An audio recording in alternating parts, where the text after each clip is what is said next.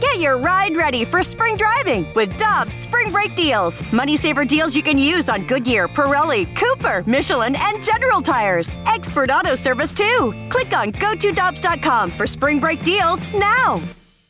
Cheap, cheap, fun, fun. Spring is in the air, and Dirt Cheap is in your neighborhood ready to deliver the perfect drinks to your doorstep. That's right. All of Dirt Cheap's convenient locations now offer delivery of their wide selections of beers, wines, and all the spirits you need. And if you're like me, nothing hits better in the springtime than a nice weeded bourbon. Ask the friendly staff at Dirt Cheap about their selection of weeders like Maker's Mark, Larceny, and so many others. Download the Dirt Cheap app and order curbside or delivery. Have fun, but be careful out there. This is the Carricker and Smallman podcast on 101 ESPN.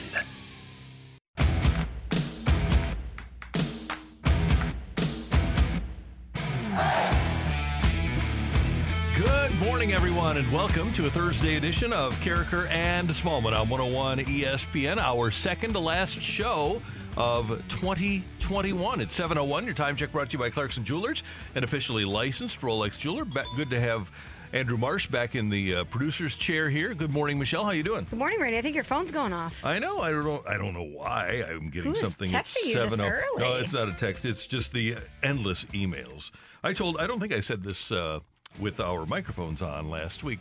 So I cleared out all of my emails, and then the next day I got up and had, I think, like 64 emails. It's unbelievable how many emails I get. Are you unsubscribing? Yeah, there's a lot of things I've unsubscribed to. A lot of it is we get this incessant show prep material that doesn't really apply to us, but I keep it anyway just in case there might be something interesting at some point. Are you talking about the surveys or what's the most watched holiday movie in which state? Yeah, and interview offers. Anyway, that's what my phone was doing. It was giving me another incessant email. Is this one of those, I'm going to pitch you a guest who wrote a book, and I'm going to start the email, hello blank. Like, it won't say, hi, Randy. That's it. It'll just say, hello. That's it. I will find an example for you just so that people know what we're dealing with here. No, you can block that email address. They won't know. I don't think that you blocked it. I'm worried that at some point somebody will come up with something that's useful for us. That's all. Well, has it been useful? Yeah, I think we've gotten a couple people out of it. Okay, well then keep it, We got the relationship expert out of it. Oh, to talk about J-Lo and A-Rod? Yeah, that was one of your favorite segments of 2021. Great. It was fantastic. How about our St. Louis Blues? They're back. They're playing at home. They beat the Oilers 4-2, getting ready for the Winter Classic with a victory. What a way to come out and play before the Winter Classic. The boys are back. It was great to see the Blues back in action, and it looked like they didn't miss a beat. But, Randy, I want to talk a lot today about Vladimir Tarasenko. He's pretty good. Pretty good. And do you think maybe he's reconsidering his stance on how he feels about St. Louis? Because I'm watching, the post-game interview last night with Panger, and he's done this before. This is not outside of Vladdy's character. But just the way he's looking around at the fans, very effusive in his praise for the fans. He has just been such an unbelievable team player for the Blues this year. He looks clearly healthy and like the Vladimir Tarasenko that the Blues needed and wanted for the past couple years. And I'm just wondering if now's the time to start sending like edible arrangements or something and just let him know that we love him. Not a bad idea. How do we go about this? And here's the thing. For us, for everybody that's a Blues fan, Vladdy never said anything. He was never quoted at all. He has complete plausible deniability, saying, hey, it wasn't me. Yeah. I didn't ask for a trade. Yeah, find the quote. Yeah, exactly. Or Doug Armstrong. Even Doug Armstrong said, the agent came to me. Vladdy said, I didn't know he was coming to you. Well, come on. He's on the payroll. I would imagine he's not going to talk to Army about moving you without having that conversation with you, the client. Let me give you a 1-minute story here about the client, okay? The quote-unquote client in sports. Okay. Greg Maddux was pitching for the Cubs. Loved Chicago. Loved the Cubs. And winds up signing a big contract with the Atlanta Braves. 1992, I believe it was. When the Braves come back to Chicago, he's walking down the hall, sticks his head into the assistant general manager's office, and said, hey, why am I not here? And by the way, Maddux, represented by Scott Boras. The assistant general manager says, what do you mean? He says, well, you guys never made me an offer. He says, what are you talking about? We made you a better offer than Atlanta did.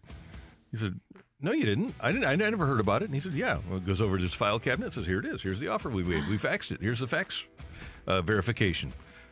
And ultimately, the agent, Scott Boras, went back to Atlanta with the Cubs offer and got a better one. But Maddux told this person in Chicago, I would have signed this. But he never heard about it from Scott Boras. Ooh. That's the client. That's the way sport works at times. Okay, I hear your story. I'm processing it. However, this is a different scenario because Vladimir Tarasenko has been asked about the comments that the agent made. He's aware of the comments that the agent made in the public. So while I'm sure there are agents that do a lot of dealing without consulting the client or do the dealing and then present the client with the offers, there's no way that Vladimir Tarasenko is unaware of the fact that his agent asked for him to get out. My point is that he has plausible deniability. The way that he's playing and the way that he has behaved throughout this entire process and the way that he speaks about Blues fans and about St. Louis, it doesn't matter what was said. It doesn't matter what the agent did. It doesn't matter if he really wanted out of here. If he continues to play at this level and he's like, hey, I really like it here, I want to stay, Blues fans will forget all about that. Yes, we will. Last night, 4:03 into the game, he gets the first assist on one guy who's back after more than a month, Robert Thomas's goal. Forced ahead by Kyrou to a breakaway. Thomas to Tarasenko to Thomas. They score! 2 on the goaltender, and they tic-tac-toed it to the back of the net. 15:57 to go. Period number 1. Robert Thomas has put the Blues on top 1-0. About 3 minutes later, you heard the name of Jordan Kyrou. He's also back, and he's also scoring. Cleared by Tarasenko onto the tape, but Kyrou, nice hesitation move. He's in, he shoots, he scores! Glove side, Kyrou, welcome back. 13:01 to go. First period, and it's 2-0 Blues. Kyrou from Tarasenko and Krug at the 6:59 mark. Leon Draisaitl would score before the period was out. 2-1 Blues after a period. Evan Bouchard scoring for the Oilers in the second period at the 11:49 mark, but then at the 15:46 plateau. Sends it over the line to Kyrou. Down low to Tarasenko. Score! 3 points in the game for Vladimir. 4:14 to go in the second period. And his first goal of the game gives the Blues a 3-2 lead. Brendan Saad scoring for the Blues. We've got all kinds of games going on here. Sorry, that was my computer just popped up. Saad scoring for the Blues at the 16-second mark of the third on the power play. Blues win by a score of 4-2. And the head coach, Craig Berube, becomes just the 7th guy in NHL history to play 1,000 games and win 200 as a coach. I think while I was playing, I knew I was going to coach. I think that's part of it. I think that I was already thinking about coaching before I was done playing, and I looked at the game that way. I've been surrounded by some really good players and guys that taught me a lot about the game and things like that. But like I said, you got to have people in your corner, and I had Paul Holmgren, Bob Clarke in my corner to start my career as a coach. And obviously Doug Armstrong now is in my corner as a coach. I mean, you got to have people that are willing to obviously give you a chance, and they believe in you, and that's a big part of it. And so Berube's Blues, despite all of the players that have been missing because of injury and because of COVID-19, they lead the Central Division with 41 points. Only the Vegas Golden Knights have more points in the Western Conference than the St. Louis Blues at this point, December 30th, 2021. I really love this Blues team. They have a lot of skill. They're battle tested. I love the energy that they played with last night. I think Chief has done a magnificent job coaching the team this season. How about the fact that he seemingly always knows which buttons to push or what line combinations to put out there? That Thomas Kyrou Tarasenko line last night, incredible. Clearly they were feeling each other. That first goal that we heard, Thomas to Vladdy, back to Thomas. Randy, that's when you're working as one. That was so fluid, and they knew where one another was, and it was working so in sync and so quickly. That was so impressive to me, and I just loved watching that line play last night. And Kyrou hadn't played since December 11th. And now he's back on the ice 3 weeks later, and he's scoring goals and assisting on goals and looking like he was never away. Obviously, when you're sitting out, it's kind of tough just watching from up top because, you want to be down there and, playing with the guys, helping them win. So, it's definitely nice that I'm back, and a lot of us are back actually this game, so it was a good team win by us today. LGB. NT. And guess what we have on Saturday night? Tell me. In Minnesota, we've got the Winter Classic. Yes, we do.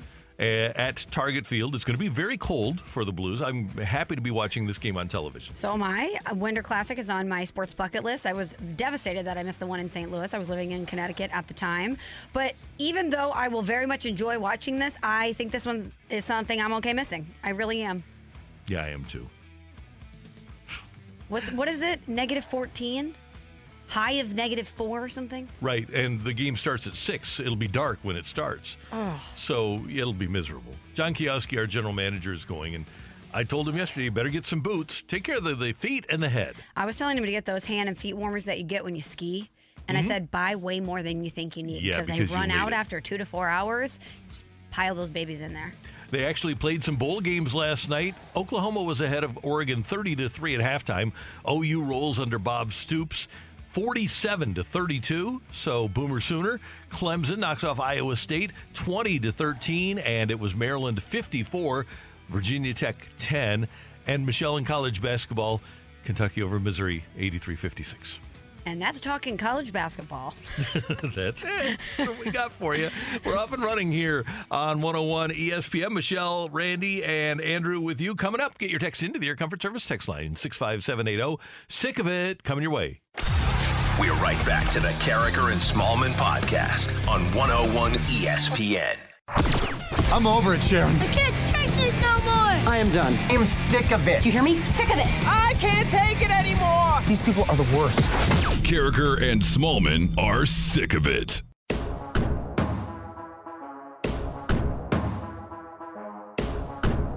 Get your text into the Air Comfort Service text line 65780. And Michelle, here's something that I'm sick of, is that people that should be knowledgeable about sports, and specifically college football, trying to judge the quality of the SEC based on their bowl season. And I get that Florida lost to UCF, and that Houston beat Auburn, and that Mizzou lost to Army, and that Texas Tech beat Mississippi State. And you still got games coming up, North Carolina and South Carolina. Tennessee plays Purdue. You've got Bama. You've got Georgia playing in the semifinals. You've got the Outback Bowl, Arkansas, Penn State. You've got the Citrus, Kentucky, and Iowa. I'm just sick of the fact that people think the SEC is not good because they lost a few bowl games. Hey, let's watch some national championship action tonight or tomorrow, in which half of the teams are from the SEC, and let's see how they do. Yet the bowls don't hold the same weight as they used to. No, they don't. And if you think the SEC is bad, wait till your team joins it. We're looking at you, Oklahoma and Texas. Yep, exactly. Yeah, don't laugh, Big 12. Yeah, good luck, guys. Yeah. Which one of those two teams do you think will have more success, let's say, in a decade in the SEC? I think it'll be Oklahoma. Because I know that Joe Castiglione is going to do a great job. I'm confident in Venables as their head coach. Sarkisian's never been great as a head coach. Not that Venables has, but Venables is going to have more guidance from the administration than Sarkisian will at Texas. Texas has kind of been, the leadership of the Texas athletic department has been in flux. Yes, it has. And I think Oklahoma on the surface is the obvious answer. But Texas has wanted to be back for so long and hasn't been able to get it done. And now going to the SEC, there's going to be added pressure there. I wonder if they just start giving out unprecedented money to guys to go there. But they've been getting all the best players anyway. They're always a top 10 recruiting school, and it's not worked for them. They've been 7-5. So I don't know that NIL is going to do them any good. You better have some sort of a structure. You know, with Alabama, you know, with Oklahoma under Lincoln Riley, at least, you know, with Georgia under Kirby Smart, that there is a structure in place. They aren't going to be changing coaches every 3 or 4 years. And Texas needs to find the right guy and have him in place. Mm-hmm. You know what I'm sick of, Randy? No baseball. Yeah, there's no baseball talk at all, is there? There's none. And it's okay for a while because this is kind of a low period for baseball anyway. But as we're getting ready to turn the page into 2022, it's reigniting my anger with baseball. And I just really hope that they get their stuff together and that they figure this out sooner rather than later. I know that's a big ask for me, that baseball figures it out. But once we're done with college football And as we get towards the NFL playoffs, we're going to have less and less to talk about. I will, of course, have Blues hockey, but we are a baseball town, and we love Cardinals baseball here in St. Louis. And heading into 2022, that late January, early February period right before spring training is some of the best baseball conversations you have all year, because there's hope and you're looking ahead and you really get to take a look at the club in totality and see what they are going to field this year. And if we're not talking about that and we're instead talking about millionaires and billionaires fighting because they can't put their ego aside and come to a compromise, I'm going to be really mad, and I'm sick of it. Okay, you're driving down the road. You're saying, why is Michelle bringing this up now? And I can tell you, you heard what she said. What she meant to say is, I'm sick of the fact that my trip to spring training is being threatened. Thank you for that translation, and that is true. By the way, speaking of baseball, can I give you one more? And I put the poll up on Twitter last night, and I just want to know, I want everybody to know that I'm sick of literal shaming, okay? Literal shaming. Last night after dinner, we had pasta with meatballs, and there were 2 meatballs left, and Joan said, can you pitch those meatballs? And I said, sure. I said, Patrick, can you get in a crouch for me? Patrick gets in a crouch. I pitch a couple of meatballs across the room because you actually threw them? I was told, yeah. And now, a couple of passed balls, not my fault. Passed meatballs. Patrick had, they hit him right in the glove. So did it get everywhere? They bounced off. Moose got one. Darby got the other. So that was it. So I put it up on, and so she's, rolling her eyes and huffing and puffing and not really vocally complaining, but I get the gist that she thinks that she told me to pitch him and didn't want me to pitch him then. I said, come on. And so the dogs wound up with the meatballs. I'm sick of the fact that somebody will tell you to do something, and then when you do it, you get the side eye. Some follow-ups here. Was there shrapnel everywhere? I'm picturing ground beef spraying everywhere, sauce on the wall. Oh no, these were they were unsauced. And, unsauced. Yeah, okay. and so they were pretty firm. But little Uncle Charlie hit Patrick right in the hand, and it bounced. The first one bounced off. Moose goes and gets it. Second one bounces off. Darby goes and gets it. So there were only 2 meatballs left. So I did pitch the meatballs and then got in trouble for doing it. I'm sick of that. I feel you. Thank you. I can see how that could be confusing for a baseball guy like you. Oh, totally. It was. Yeah. So anyway, I put it up on the Twitter in a poll, and I believe it was something like 67% agreed with me that they would pitch the balls. I'm sure that really helped your issue with Joan, totally. is showing her that you put it out on social media and that the majority of your followers thought that you did the right thing. Because people that follow Randy are smart at Randy Carricker on the Twitter machine. Oh, and you can follow Michelle on the Insta as well, at Michelle Smallman. And you can follow me. I am Smallman. And I'm Smallman, and I am at RJ Carricker on the Insta. And it's always fun. All right, your text 65780. Andrew, what do we got? Yes, from the 636.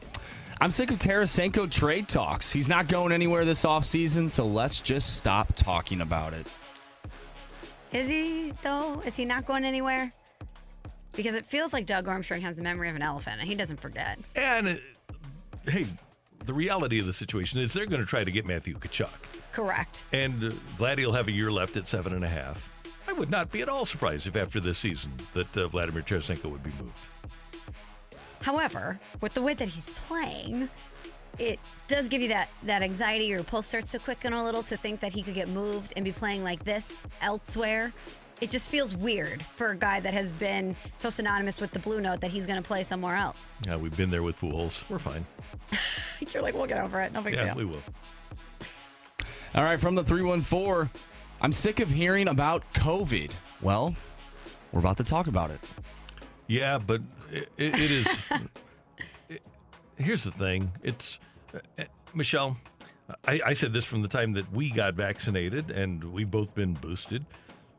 We shouldn't need to talk about it, because if you've been vaccinated, the very strong likelihood is that you aren't going to have to deal with any symptoms.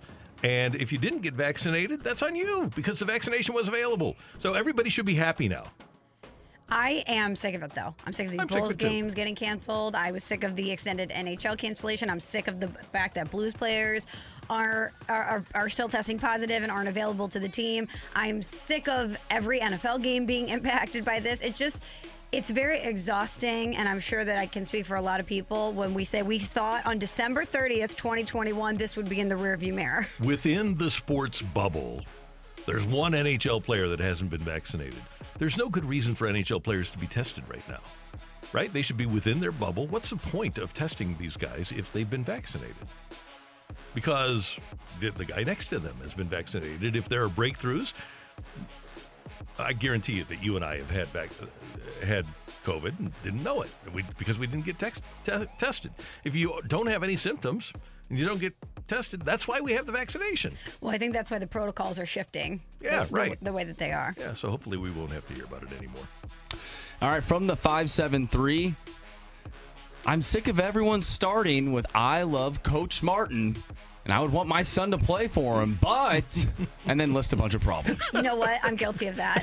I'm super guilty of that. Yeah. I said that to Randy and Andrew during the break. I'm like, poor Mizzou. I love Conzo Martin. I think he's such a great coach and such a great guy. I hate that the team is just in a bad place right now and obviously is not having the results that Mizzou expects them to.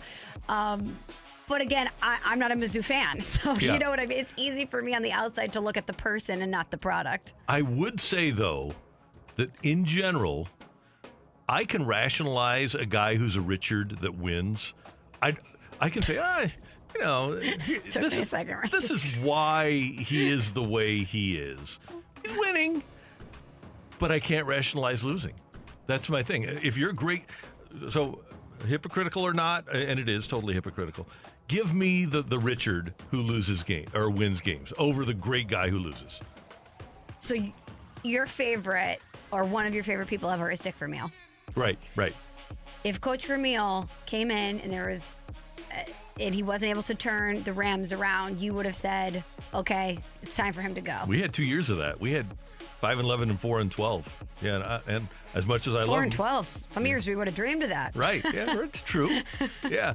So no, I was sick of it when after those first 2 years he had only 9 wins. Sick of it. Yeah. Who is in your career a Richard that you covered that was a winner? Bobby Knight. Oh yeah, that's a really good one. Yeah, Bobby Knight was not a nice person. Now he did a lot of great things for a lot of people, but he was not a nice person. I guess Belichick's in that category. Right, exactly. So, and look how much they love him up in the Boston area in New England. But he also fits their personality. Yeah, he kind of does. Hoodie, gruff, never happy. He's built for Boston. Yeah. Now, if he was in a place like St. Louis, if he was winning at the clip that he has, I think that we would love him here. But his personality would not fit with St. Louis. No. In St. Louis, I guess the most gruff person we've had, and he's a really good guy, is Tony. Yeah. But Tony was, well, again, rationalized. Oh, he's just competitive. That's true. But Tony also, while he was competitive and sometimes he could compartmentalize the person and the player, he also was constantly doing things for ARF. You know, that's the thing. He loves dogs. He does, but you know what I mean? He would do things for the community and show a softer side of himself. When do you ever see Belichick saying, I love puppies? No, you know what I mean? You don't get anything like that. Although he did have his dog sitting at his chair during the draft that one year. Oh, yeah, that's true. That was so incredible meme. And then the situation last week where he apologized to the media. Maybe he's softening with age. I don't know. So in 2 decades, we have 2 instances of where he's been a little soft. And one was by accident when the camera caught his dog. Yeah, right. Okay, exactly. Thanks for your text, 65780. We do appreciate it. Coming up, we're going to visit with our friend Greg Amsinger of MLB Network. He's next with Carricker and Smallman on 101 ESPN. We're right back to the Carricker and Smallman podcast on 101 ESPN.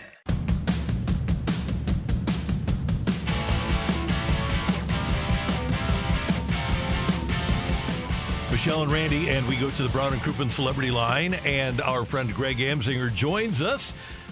He is up in New Jersey, and baseball's locked out right now, so there's not a whole lot going on. So on the nice days, he's trying to get out and play golf. Greg, my courses have been closed all week long. Have you had an opportunity to get out and play any golf?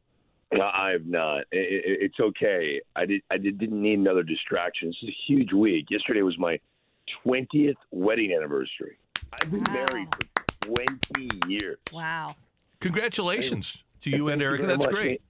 I never thought I'd have any job for 20 years, let alone coax someone into liking me for 20 years. I don't know how I pulled this one off, Randy. I really don't know how I did it. Greg, we celebrated 35 in November, and I was just telling Michelle in our last segment. Yeah, I know. So this is one of the things about being married, and I want to tell you, as a baseball guy, if you agree with me, and I'm calling it, and it was mentioned on Twitter, it's called literal shaming. So Joan, after dinner, says, we've got 2 meatballs left. She says, hey, can you pitch those leftover meatballs? So I told my son Patrick, hey, get in a crouch, and I pitched him the meatballs. And she's rolling her eyes and huffing. Now, you've been married for 20 years. Tell me, big left-hander, that you wouldn't do the same thing. Of course. Why wouldn't I? I mean, look, man, as you get older, dad jokes keep us moving, dude. Like, we need dad jokes. And we don't give them for our spouse to laugh. We give them so we have something to laugh about. Bingo, right. They finally caught on to us. That's why we're in television. I mean, I swear, all I do now is live look-ins and dad jokes next to Harold Reynolds. That's all I do. Sounds like a pretty good gig, though, Greg. It's not bad. Not bad. I don't know if my bosses like the dad jokes, but I know I do, and that's all I care about. That's all that matters. Yeah, man. Yeah. All right, Greg, 20 years of marriage. Congratulations. That's an incredible accomplishment. And obviously, you've learned a lot during these past 20 years about what it takes to have a good relationship, how to sustain it. I'm sure you've learned a lot about compromise, about seeing the other person's side, and about how to come together and make things good. So out of 20 years of marriage, what advice could you give baseball on how they could come together and get this deal done? Oh, wow. What a great question. That's so good, because I've used the analogy before, Michelle, that, the league and the union, it's like witnessing a couple arguing in front of you at dinner, right? Like you and your partner go to dinner, double date, right? And you're witnessing this couple argue with each other. I don't care where you go, what you ate, and what you did afterwards. When you're in the car alone with your partner and you're driving back to your apartment, your house, you're going, we're never going to dinner with them again. That was really awkward, and that was really weird. And that is what witnessing the union and Major League Baseball's owners get together is like. It's an awkward double date. When you watch the NBA, and I know all leagues have had their own labor disputes. It's not just Major League Baseball. But when you watch, like, the NBA, they're the exact opposite. It's like a couple that's making out in front of you. There's so many public displays of affection that you're like, whoa, but you'd rather watch that than a couple argue. So what I've learned over 20 years is less is more. The more you talk doesn't necessarily mean you're going to get anywhere. Matter of fact, the more you talk, you might dig yourself a deeper hole. That's what I've learned in 20 years of marriage. What I've also learned is that compromise, it sounds like I'm going to go halfway and you go halfway. I don't think that's compromise all the time. Sometimes compromise is, even though I really don't want to do this, I love you and I will do it. And maybe down the line, you'll do the same thing for me. Mm-hmm. But you can't expect it. You can't fully expect it. And you can't bring it up later. So in this negotiations, we spin it to this. If the union wants something, and there's no way to go halfway on this specific topic. Sometimes if you really love your partner, in this case, the owners do love the players no matter what you hear, you just got to do it. You just got to give in. You just give in. And you can't hold it over the union's head that you did that, which is what we would fully expect them to do if they did. But that's exactly what has to happen here. Someone's going to have to not go halfway, but compromise by completely giving in on a topic that they didn't want to touch at all. And that is how we'll avoid any deeper labor issue. Choose the right battles, because when you get into that negotiation as a husband and wife or as a baseball entity and the Players Association, you know there are battles, especially from the player's perspective, that you just can't win. So why bother fighting them? Now, can you use them as leverage to get something else that you want? Yes, but it's ridiculous, I think, for any of us as husbands to expect that we're going to get everything that we want. And I feel the same way about the Players Association. I just had an epiphany, Randy. What has to happen is while the negotiators for the league and the negotiators for the union are yelling at each other and they're getting intense and it's going to go back and forth, what we need is Commissioner Rob Manfred to walk in there and drop a couple dad jokes. Yes, yeah, right. Once that happens, and he becomes the easy target for corniness, it brings the air just a little lighter in the room. We do have a purpose on this earth, Randy. As much as women might roll their eyes at our corniness, I think the dad jokes reminds all of us that it's not so serious. I mean, I don't want to get too dark here, but hell, we're going to be all dead in 200 years anyway. So why are we arguing about the meatballs? Why are we arguing about the trash? Like, let's not get too deep into these arguments. I think we need the commissioner to drop a couple dad jokes, and we'll get this deal done. Get Rob Manfred some meatballs stat. Let's get this worked out. Okay, Greg, well, let's talk about something a little bit more positive. So it is the end of 2021, and you watch more baseball, especially around the league, than anyone that Randy and I know. So as you look back on this year, what was your favorite moment in baseball in 2021? I think everything Shohei Ohtani did. I think All-Star Game, witnessing in person what he did at the Home Run Derby, and then the next day starting the All-Star Game. I mean, and holding his own, and everyone being in awe of him. I witnessed a baseball as he was taking batting practice before the Home Run Derby leave the stadium. Like, it left the actual ballpark. And he told me the next day on the red carpet show that was the farthest baseball he's ever hit. He never hit a baseball farther than that. Like, to witness this guy who was so humble and so low-key and just kind of walking around like he was a high school student and he couldn't believe he was there, and yet be this physical specimen and talent that we had never seen in this archaically old baseball sport. I will never forget watching what he did, and he alone was my favorite part of the season from beginning to end, watching this guy debunk all of these unwritten rules, which, as you know, I hate unwritten rules. It was a wonderful thing to witness. Greg Amsinger, MLB Network, with us on 101 ESPN. And Michelle brought to my attention a piece that's up at ESPN.com, the best and worst free agent deals of the last decade for each year. And for 2016, Greg, the biggest contract was given to David Price, 7 years, $217 million. The Red Sox, for those that aren't aware of it, they swooped in on a Cardinal offer of 7 years and $187 million and told David Price you have the overnight to take it, and he took it, $30 million more. And then the Cardinals also offered that year 10 years and $200 million to Jason Hayward, who got 8 and $184 from the Cubs. Would you suggest that the Cardinals were lucky that they didn't give out big contracts in 2016?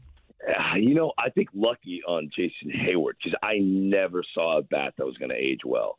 Herky-jerky swing. He still hasn't figured out his swing. And this guy is over the age of 30. But when it came to David Price, he's a different bird, man. I think if he was in an environment that he was comfortable in, and I'm just envisioning throwing a Yadier Molina every fifth day, I think he would have thoroughly enjoyed that. Now, I know that there are injuries and things get in the way, but in terms of a guy that needs his mind right to perform at a high level, I think David Price checks that box. Him throwing to Yadi, I could dream on that a little bit. And he was still in his prime. You could have seen some incredible performances from David Price in a Cardinal uniform. So I agree with you on the Jason Hayward deal, because sometimes the best contracts are the ones you never make. And they try to get him, and I mean, they made an offer to Albert Pujols. So it was just good enough to know that he wouldn't take it. But thank God, right, that he didn't take that. But I don't know. I think David Price would have performed completely differently if he was wearing a Cardinal uniform throwing to Yadier Molina. What do you got going on New Year's Eve? That's a great question. You know, my wife is a founder of a brand new company, so she's working constantly. And I just become like, daddy daycare. So me and my 11-year-old son are just kind of bumming around town, doing all kinds of odds and end things. He's frustrated. He just wants to sit and play Fortnite all the time. But I drag him out of the house. I mean, I just do these weird things. I got a new car the other day because I was bored. What'd you get? I got, friends of the family. I got this buddy of mine who they own a Chevy dealership. So I got this tricked out Tahoe. It's really cool. Nice. I like the new Chevy Tahoe. But I'm just doing things not because I have to do them, but because I'm bored. So hopefully this whole lockout comes to an end. We will be turning on the lights in our studio next week doing shows. We're getting prepared for the big January 25th announcement for the Hall of Fame, which I'm always excited to talk about that. So we'll be doing that. And January 9th, I believe, I'm leaving to go play golf 36 holes a day in Florida with Dan Plesac. He's got a condo on a golf course. So we'll be playing 36 holes a day for 4 days. That's awesome. That'll be great. I cannot wait. I can't wait. Greg, what's your wife's new company? Anything we can check out or support? Yes, absolutely. It's a circular baby clothing retailer. It's all great for the environment. It's called Boro Baby, BOROBABI, BOROBABI. She's one of the founders of the company, and it's blowing up. They got stores all over the United States now, and it's very exciting stuff. Very exciting. It's everything she loves to do, and she's busy. She's busier than me, so I'm just laying back and letting her just pay for my life. So it's really cool. Well, That's Greg, pretty cool. That can be your anniversary gift. Tell her that you plugged her company on the radio in St. Louis. I will. Hey, great to have you with us as always. Thanks so much for the time. We always appreciate you getting up to join us, and Happy New Year. All right. Happy New Year to you as well. I'm going to go polish off a couple dad jokes and wake my son up and see what he does. I'll talk to you guys later. See you, Greg. Greg Amsinger, MLB Network, and a native St. Louis and a product of the Lindenwood University, joining us on 101 ESPN. He's the best. We miss Greg. We didn't talk to him for a couple of weeks. Yeah, it's great to have him back. Take it or leave it. Coming your way. Get your text in. Air Comfort Service text line 65780. And we've got Tioli on 101 ESPN. We're right back to the Carricker and Smallman podcast on 101 ESPN. Take it or leave it. Give us your feedback now by texting 65780. It's Take It or Leave It with Carricker and Smallman on 101 ESPN. Powered by Gloria Lou Realty. Visit GloriaHasTheBuyers.com and start packing.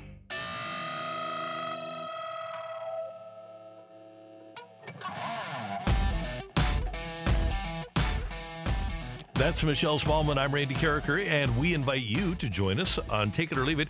Get your text in to the Air Comfort Service text line 65780. Michelle, you are aware of Tyler Hero, the guard for the Miami Heat, good player, having a really good year for Miami. Mm-hmm. And like many athletes, he decided to hook up with an IG model. It happens now and then. I think that's kind of his MO. I think he's known for that. Well, his IG model girlfriend and baby mama, Katia Elise Henry, says that she is retiring from IG modeling to just be a mom. Take it or leave it.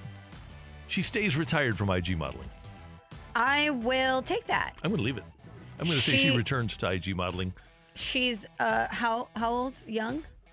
She's mid-20s. Mid-20s, yeah. Young. I would imagine to be an IG model, you have to constantly be doing something for your appearance, whether it's working out or only eating grilled chicken or getting a spray tan or getting your hair and makeup done. Randy, you don't understand this. That's exhausting. It's exhausting. And so I imagine if she gives all that up and she's just a mom and she doesn't have to worry about all that, she might not want to get back into the IG modeling game. I'm thinking that once the baby girl starts winding, and the baby girl being their baby, starts going to preschool, that she's going to be bored unless she has another baby and becomes a two-time baby mama. Unless she winds up having another baby, that in 3-4 years, she's going to be wanting to put the makeup and the clothes on and IG modeling. I'm going to say she returns, even though she's coming out of retirement. That's what I'm saying. Okay. So is she going to put the facts up on back, MJ style? Big time. Okay, maybe. Yeah, well, if we're going to make comparisons, she's no MJ. Oh, Randy. I'm just saying. Okay. So, big game this weekend between the Bengals and the Chiefs. Take it or leave it. Joe Burrow leads Cincinnati to a victory over the Chiefs. Michelle, I'm going to take this at home. Bengals in this one. Yeah, Tyrann Mathieu apparently is going to be out for KC. That's big. And this, to me, is for the Bengals what that 49er game was in 1999 for the Rams. This is a chance for them to show they're real. And I believe they will. I'm with you. All right, text 65780. Andrew, what do you got? From the 217, take it or leave it, Jordan Kyrou will soon be one of the most popular players in the NHL. I'm going to take it. Same breath as McDavid and McKinnon. Not going to take that, but I'm going to say that he will be popular. He should be popular. Yeah. He is electric and obviously so talented. You know, he could get there. He really could, especially if the Blues make another deep playoff run, potentially win another Stanley Cup. If he's a big part of that, he could get on the national consciousness. He really could. Yeah, if they win some playoff series and McDavid doesn't, then absolutely he could be a guy that hockey fans know very well. But he's not going to be on the cover of the NHL 2K game like McDavid or McKinnon is. Probably not. Because those guys, they're two of the three best players in the world. Mm-hmm. He's not going to be one of the best players in the world. All due respect. We love him. No, but I can see him being talked about by national people in the same breath as these young, exciting talents. Absolutely. I could see him being like a Johnny Gaudreau type good comp figure, just an all-star, but not the Patrick Kanes, not the McKinnons, the McDavids, the Crosbys, but still a really good player. With you. Take it or leave it. St. Louis only expecting $790 million from the NFL was one of the worst sports moments of 2021 for St. Louis. We had that in our disappointments yesterday. Expecting or accepting? Are we saying them accepting it was the worst moment, or expecting, not expecting? Accepting. Oh, okay. Yes. I was going to say, because we were expecting it to be in the billions. Right. And because of when it happened, that's really my only issue, is that they didn't squeeze the owners a little bit more. I believe, Michelle, if we would have had a week of the trial, and by the way, it was completely, officially, totally closed yesterday. All the legal things that happened, it was completely dismissed yesterday. The suit was. But if they would have gotten $790 million and we would have seen a bunch of video from January 10th through 14th in court, I would feel a lot different. I would too. And like I said yesterday, even though $790 million is an enormous sum of money, I hate that the owners, who have way more than $790 million collectively, were able to just throw money at a problem and make it go away. Yeah, that's what they do, and that's what they did. All right. From the 314, take it or leave it. If he doesn't retire this year, Aaron Rodgers will be back with the Packers next season. I'm going to take it based on his press conference yesterday. I'm going to leave it. I know that he made some comments yesterday that would lead you to believe that, but Aaron Rodgers is on the Mount Rushmore of guys that don't forget things, that hold on to something as fuel to the fire. This is a long game for him. And I know that he knows he's in a pretty good situation in Green Bay. And as he mentioned, he has a good relationship with Matt LaFleur. His relationship with Brian Gutekunst is evolving, for lack of a better term. He understands that the personnel around him is important, that he plays for an historic franchise. But this is a guy that wanted out and didn't get his way. Do we think he just forgot that? This guy came out, played at an MVP clip all season. He has a chance to win a Super Bowl. He will still, I think personally, want to get out if given the chance. I kind of think he might have gotten his power, though. And think about where the possibilities are for him to go.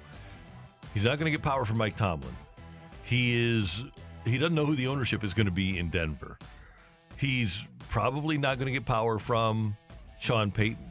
I don't know where he's going to go, where he's going to have more juice in the organization than what he has right now. I agree with you, but I also think that existed prior to the season. That same scenario existed, and yet he still wanted out. Well, the thing was, though, when he came back, he asked for Randall Cobb and immediately got Randall Cobb. And they're talking to him now. They're coming to him and saying, hey, what do you want us to do? Which wasn't apparently something that was happening before. I just don't think this is over. I don't think it's going to be as simple as I hope it's not. I got Randall Cobb, and now I'm satisfied. Yeah. It'll be interesting to see if he stays around, and he says now that he's going to make his decision rather quickly, it'll be interesting to see what they do in free agency for him. You know what I think would be very interesting is if he won the Super Bowl, what does he decide to do? Do you stay in Green Bay and try to run it back, or is that the perfect time for you to exit? Might be the perfect time to retire. Yeah, that's true. Yeah. Thank you, Andrew. You got it, Randy. Thank you very much for your text to the Air Comfort Service text line 65780. Coming up, 2021 coming to a close. What were the most impactful sports moments for us? That's next on 101 ESPN. We're right back to the Carricker and Smallman podcast on 101 ESPN.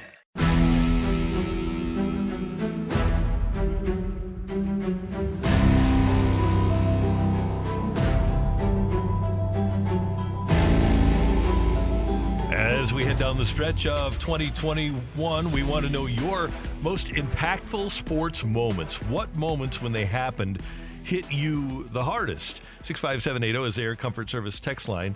Michelle, I can still remember exactly where I was sitting when I heard about the Tiger car accident. And then you go to every channel, whether it's a news channel or a sports channel, and the entire country was focused on how Tiger Woods was doing with shots of that car. And it literally went wall to wall, whether you were watching CNN or ESPN or Fox News or Fox Sports.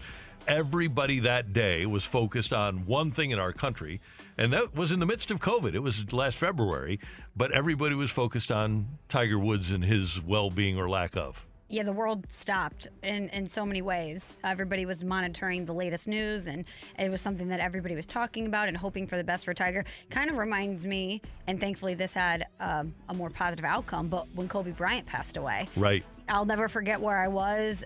We canceled all of our plans that day because we just were waiting for confirmation. You couldn't believe the news that was coming out, hoping it was different. And I think coming so quickly after Kobe's passing, to hear another transcendent figure in sports was involved in an accident, a transportation accident, and not knowing what the severity of it was, that really stopped a lot of people in their tracks, and they were hoping that Tiger would be okay. And thankfully, not only was he okay, but he's back playing golf at the end of 2021. I think that was one of the best things for me out of 2021, was not only that Tiger is okay and that he's walking and that he's healthy, but to see him get to go out there after enduring this terrible car accident and be able months later to compete with his son in a golf tournament was pretty special. That was cool. Another one that got me, and again, I was sitting at home. We had finished the show, and I get a text that the Cardinals have a Zoom call for 7 minutes from right now. And it breaks on Twitter that the Cardinals are parting ways with Mike Shildt. And John Mozeliak tells us that because of philosophical differences, the guy who led the Cardinals to the playoffs and led them to a 17-game winning streak and epitomized the Cardinal way would not be back. And we still don't know what the philosophical differences are, but man, a team that makes the playoffs, a Cardinal team that makes the playoffs and plays the way the Cardinals played, for that manager to get fired was stunning. After an historic 17-game winning streak, yeah, he's a guy that got the team to the playoffs, a guy that players seemingly love to play for. You know, everything that we would hear from guys is about how much they appreciated Mike Shilt's communication and how he always had their backs, especially when it came to the media. He was never the type of guy that would throw a player under the bus. Never. He was someone that literally has the Cardinal way. He has a George Kissel book in his possession. There's no one that's more St. Louis Cardinals than Mike Shildt. So for him of all people, to be someone that the club would want to part ways with because of philosophical differences is a bit shocking, because you would think if anybody had the philosophy that the St. Louis Cardinals would want, it would be someone who is so ingrained in the organization like Mike Shildt.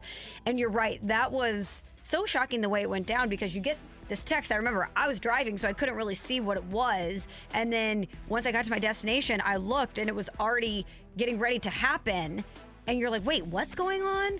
And then I remember tuning into the radio and being like, I'm sorry, what? What's happening? Mike Shildt is getting fired? It was just very shocking, and it left way more questions than answers. By the way, I never, or I shouldn't say never, because it's rare that I go through my messages on the Insta, but I was going through yesterday, and lo and behold, Michelle Shildt sent us a very nice message, liking the podcast and thanking us for saying such nice things about her husband. Oh, that's amazing. Yeah. So, Michelle, Happy New Year.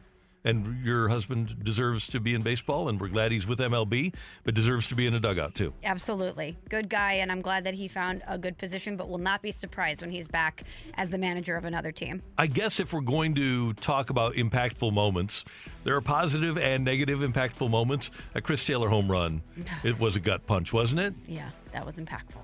Yeah. And I wonder, because we talked about this yesterday, I truly believe that the Cardinals had the momentum and a lot of the ingredients to be a team that was hot at the right time and made a deep playoff run. And had they won that game, and if they did in fact have a deep playoff run, were those philosophical differences still so severe? Because it's a lot easier to part ways with a manager after you get bounced early from the playoffs. If you're in the NLCS for a team that had the June that they had and had to crawl back and was playing together and really making an impact in the postseason and positioning themselves to tell your fans, we're close. We're closer than you might have thought we were. Do you really get rid of your manager after that? We'll never know, but it's something to think about. And remember a few years ago, I think it was 2017, when people were saying about the Yankees, even if Girardi would have won the World Series, that he would have gotten whacked because they had philosophical differences. That's a great question. I don't know if the Cardinals would have had the gumption to pull the trigger on firing Shildt if they would have gone to or won the World Series.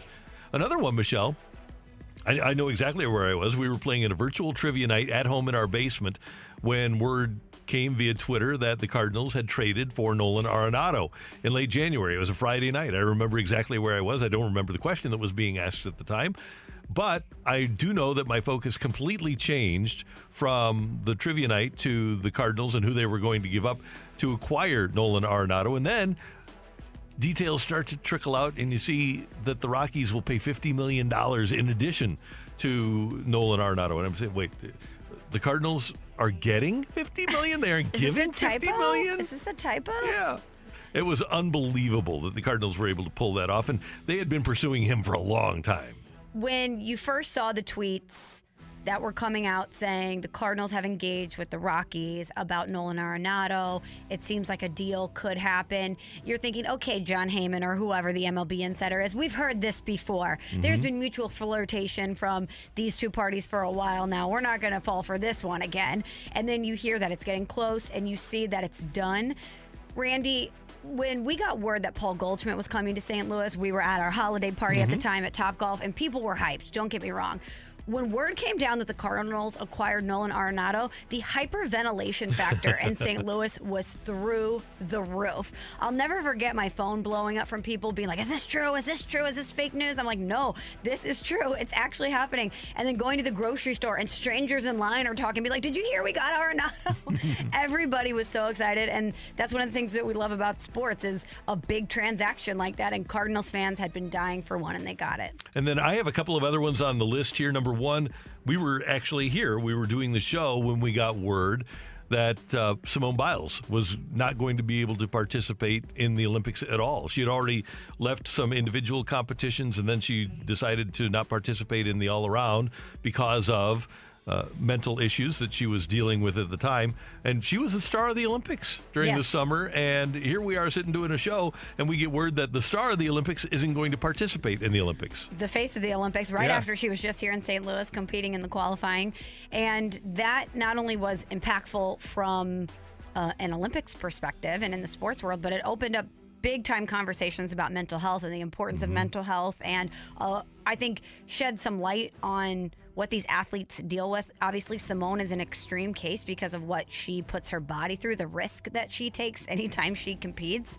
But it is important to remember that these athletes are human beings and that not everyone is built the same and not everyone has the same mental makeup. And some people need to approach things differently, and that's okay. And that we need to make sure that treatment and that we have individualized plans for people so that they're put in the best position to succeed. And I went in, by the way, to the Olympic qualifying for gymnastics at the Dome saying, but that was really impactful for me to see how high off the ground those girls get. That her vertical is higher than she is tall, Simone Biles, and the incredible athleticism that you see in person. And it's one thing to see it on TV and appreciate it and admire it, but man, you see the impact on their bodies in person, and it was incredible. When I saw girls fall off the rings and heard in person the smack that made when they would hit the mat, it took my breath away. I was like, are they okay? What are we watching here? And you're right. To see it on television and have commentators over it, you don't necessarily sometimes get the full impact of what you're seeing, but to see what they put their bodies through in person, I already had a ton of respect for gymnasts, but it gave me a whole new perspective on the respect level that I have for them. It sure is nice when we have the 2011s or 2019s or going all the way back to 99, because those are impactful moments when you win at championships. 2006, obviously, with the Cardinals as well. But sports is awesome in that you're always going to have memorable moments at the end of a year, whether you win a championship or not. Speaking of that, this wasn't necessarily impactful, but I love that we got to see the 2011 Cardinals have their reunion. That was cool. At Busch Stadium this year. It's always fun to have that team together and to go down memory lane with them, because that was just an unbelievable run, and it's hard to believe that it's been 10 years since the Cardinals won a championship. And another one for us is being in Canton for the induction of Isaac Bruce into the Pro Football Hall of Fame, and his speech and everything about that weekend, the show that we did on Friday before the induction, that really struck me too. That was a lot of fun. That's something that I'll never forget. I'll never forget that either. And the greatest show on turf will always be St. Louis's. And it was really cool for me, Randy, to get to go there and have conversations with members of that team, whether it was Ricky Prohl or Isaac Bruce or Dick Vermeil, Mike Martz even, and have them talk about what St. Louis meant to them. Yeah. To all of these years later, have those guys still echo the fact that it was reciprocal, that they loved St. Louis as much as St. Louis loved them, was really cool. Impactful moments from 2021. Coming up, the voice of the Blues on Bally Sports, John Kelly, talking about last night's game and the Winter Classic. That's next on 101 ESPN. We're right back to the Carricker and Smallman podcast on 101 ESPN. This is Carricker and Smallman. We're talking everything St. Louis Blues as we head into the Blues booth. Brought to you by Boardwalk Hardwood Floors. Great floors for every home, with locations in Crestwood, Manchester, Overland, and St. Peters. And online at boardwalkhardwood.com.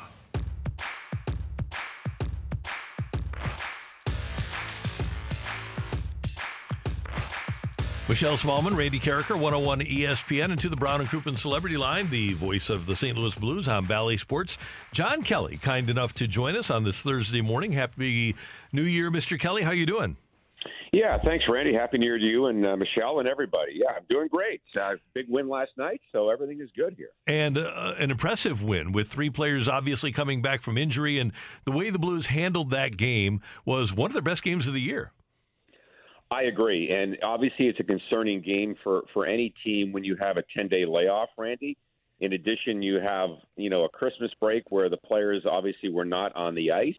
You just don't know what to get because the night before in the NHL there were 3 games, and I was watching them on television at home, and it was a goal fest. I think there were 33 total goals in those 3 games. So you go into the game last night thinking, okay, are the guys sort of still in holiday mode, or are they going to come back and pick up where they left off? And I think the answer is the latter. They picked up where they left off with, the same intensity, the same drive, the North game that Berube likes to play. So I think I was pleasantly surprised with the Blues' performance last night.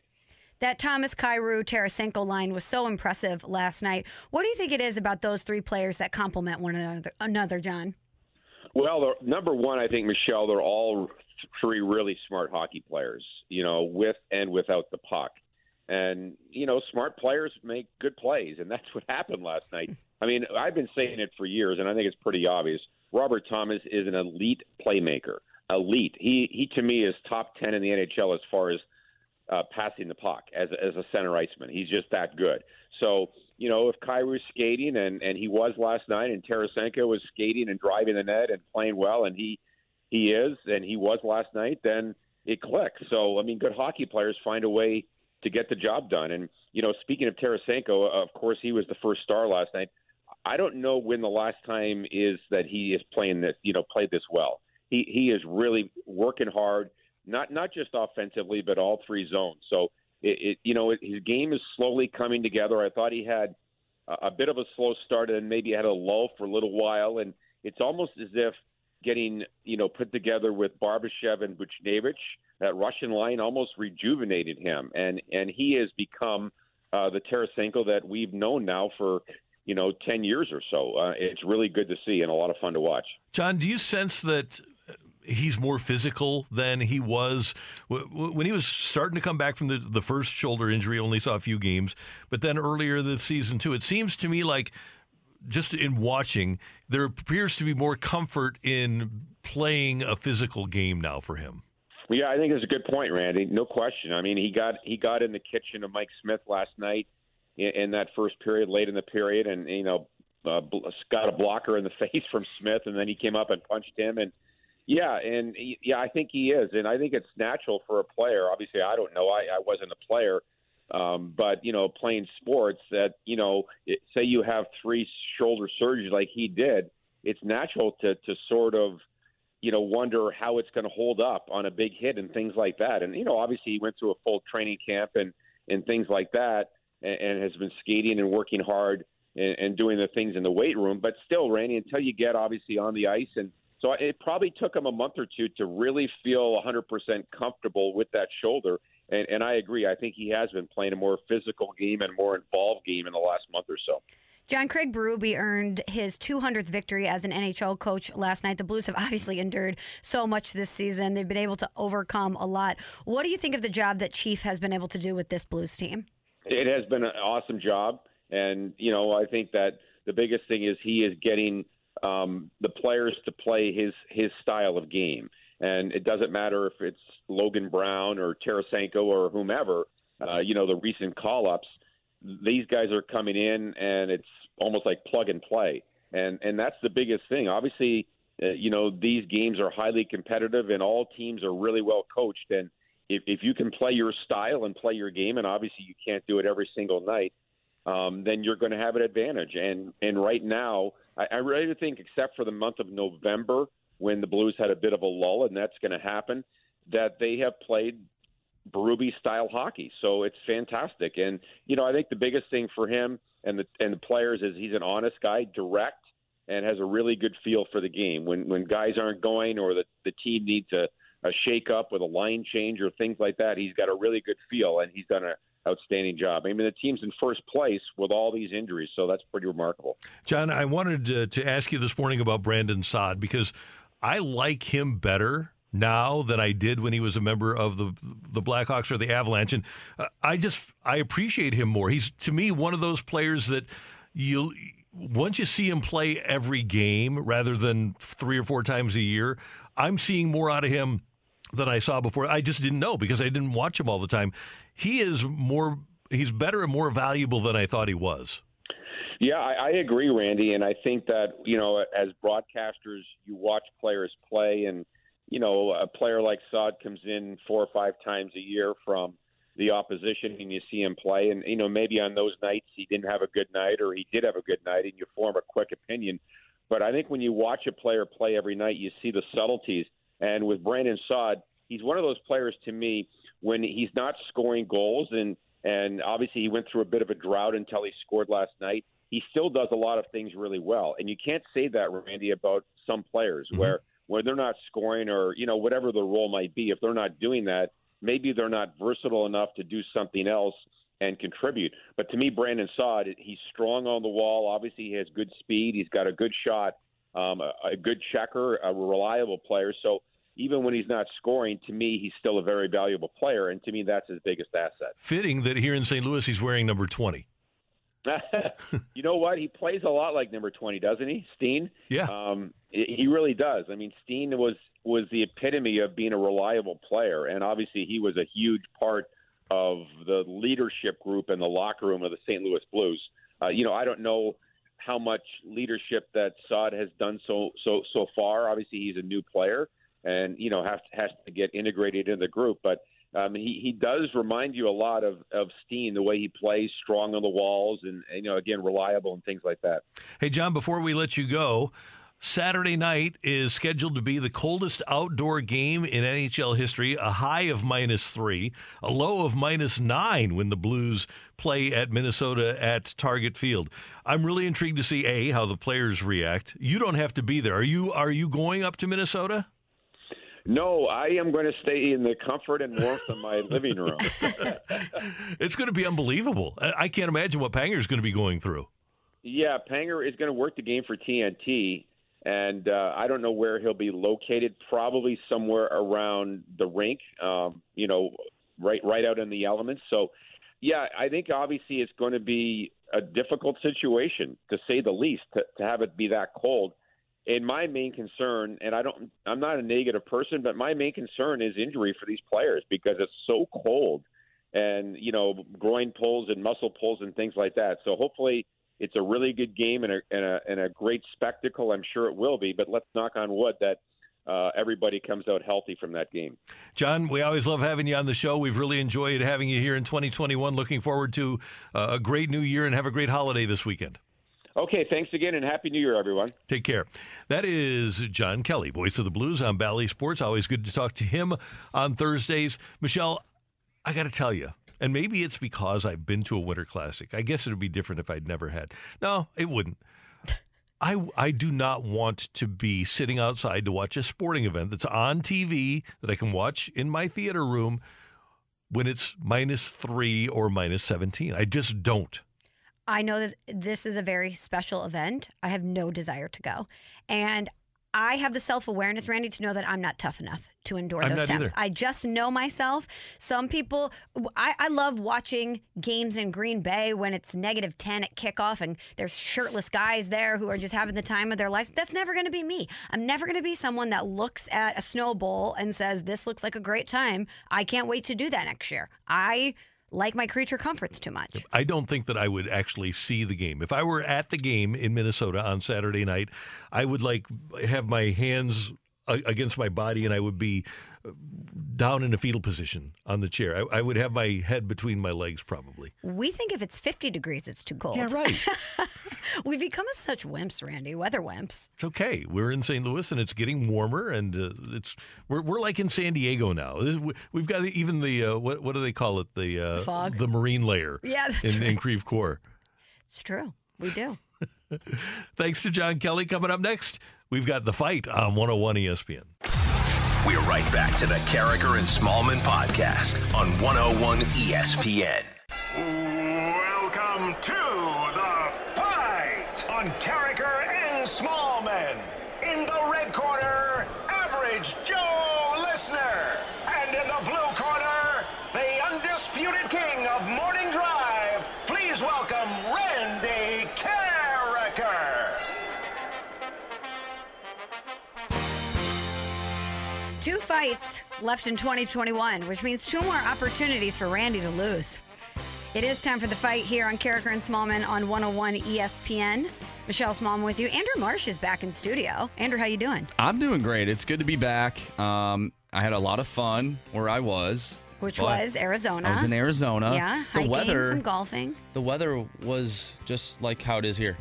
Really? Yeah, I went there and be like, maybe it'll be nice.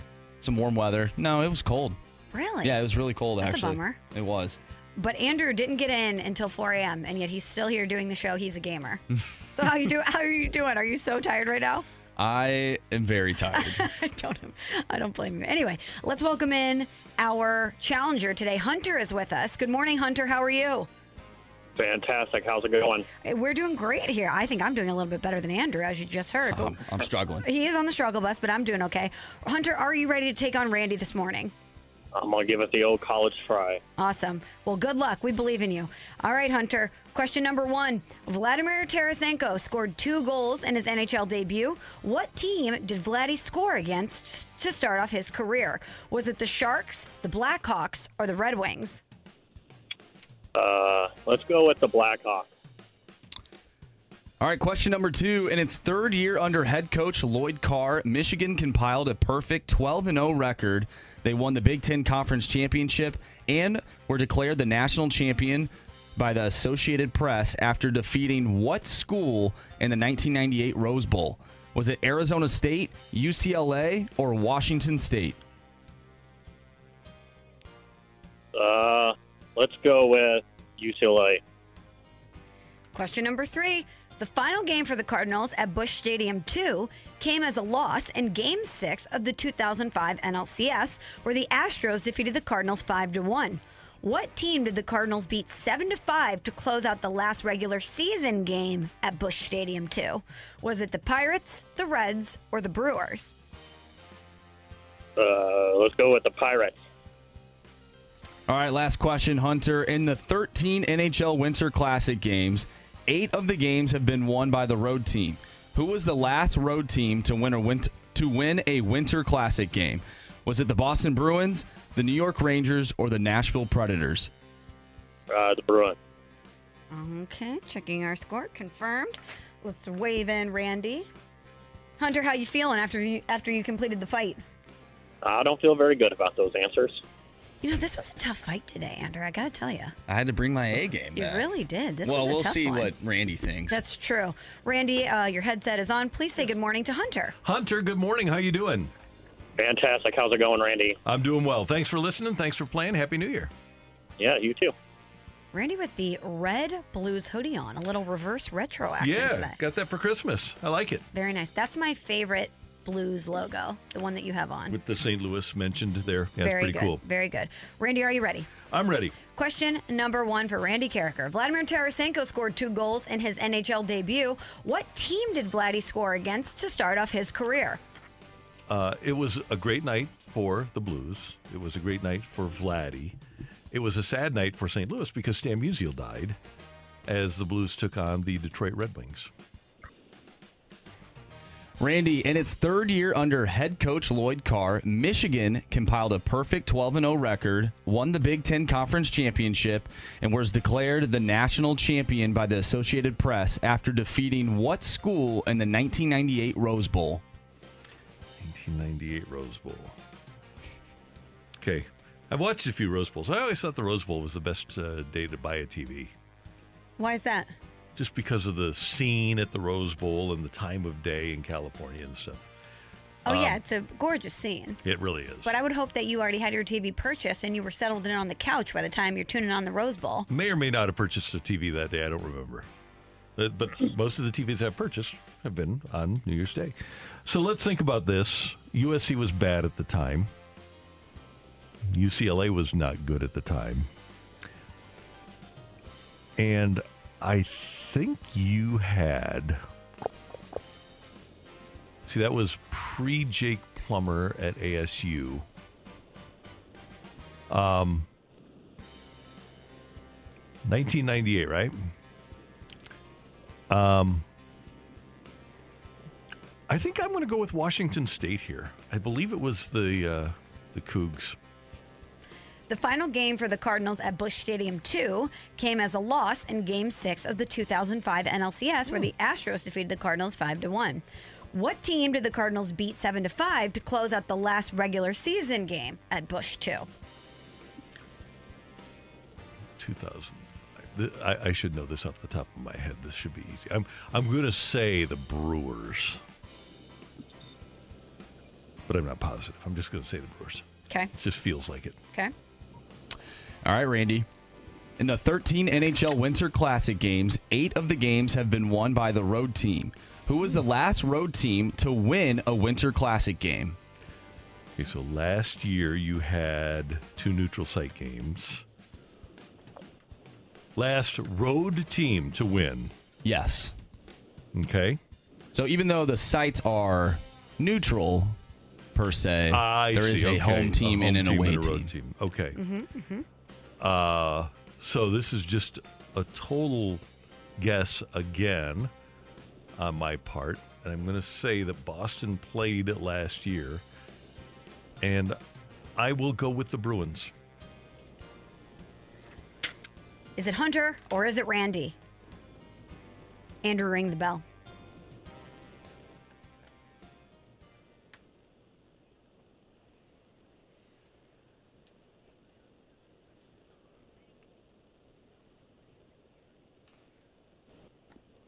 Just win, baby. I feel like you're firing that earlier and earlier. You don't even let the sounder play. Yeah, I just wanted a little bit of, what do we call that? A mesh there, as it were. Yeah, you got it. Sorry, Hunter. Randy beat you 3-1. Randy on his game to close out the year. Yeah, I'll be all right. Well, Hunter, thank you for listening. Thanks for playing. Have an awesome new year. You guys too. Okay, so as Randy mentioned, Vladimir Tarasenko scored 2 goals in his NHL debut, and that was in a game versus the Detroit Red Wings. In the 1998 Rose Bowl, Michigan defeated Washington State. It was, in fact, the Cougs. The Cardinals beat the Reds 7-5 to close out the last regular season game at Busch Stadium, too. Chris Duncan hit a home run. Did he? Yeah. Nice. Shout out to Dunk. Yeah, Miss him. we do. No tight cheeks in that game. No, am I right? And the last road team to win a Winter Classic game was the Boston Bruins. Good job, Randy. You beat Hunter 3-1. And we appreciate Hunter playing and all of you that have played in the fight during the course of 2021. We'll keep that going in 2022. Coming up next, you're killing me, Smalls. We're right back to the Carricker and Smallman podcast on 101 ESPN. What's totally killing Smalls right now? You're killing me, Smalls. You're killing me, Smalls, with Michelle Smallman on 101 ESPN.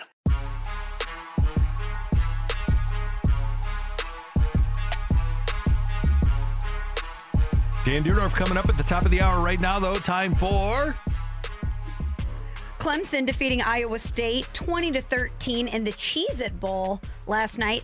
Dabo Swinney, their head coach, getting the Cheez-It bath at the game. So what are your thoughts on that? I have no problem with it. I think it's great. I think that since Cheez-It is sponsoring the bowl game, it's fine, even though it's in Florida and he could do Gatorade or Powerade or water or whatever. I like the idea of Cheez-Its.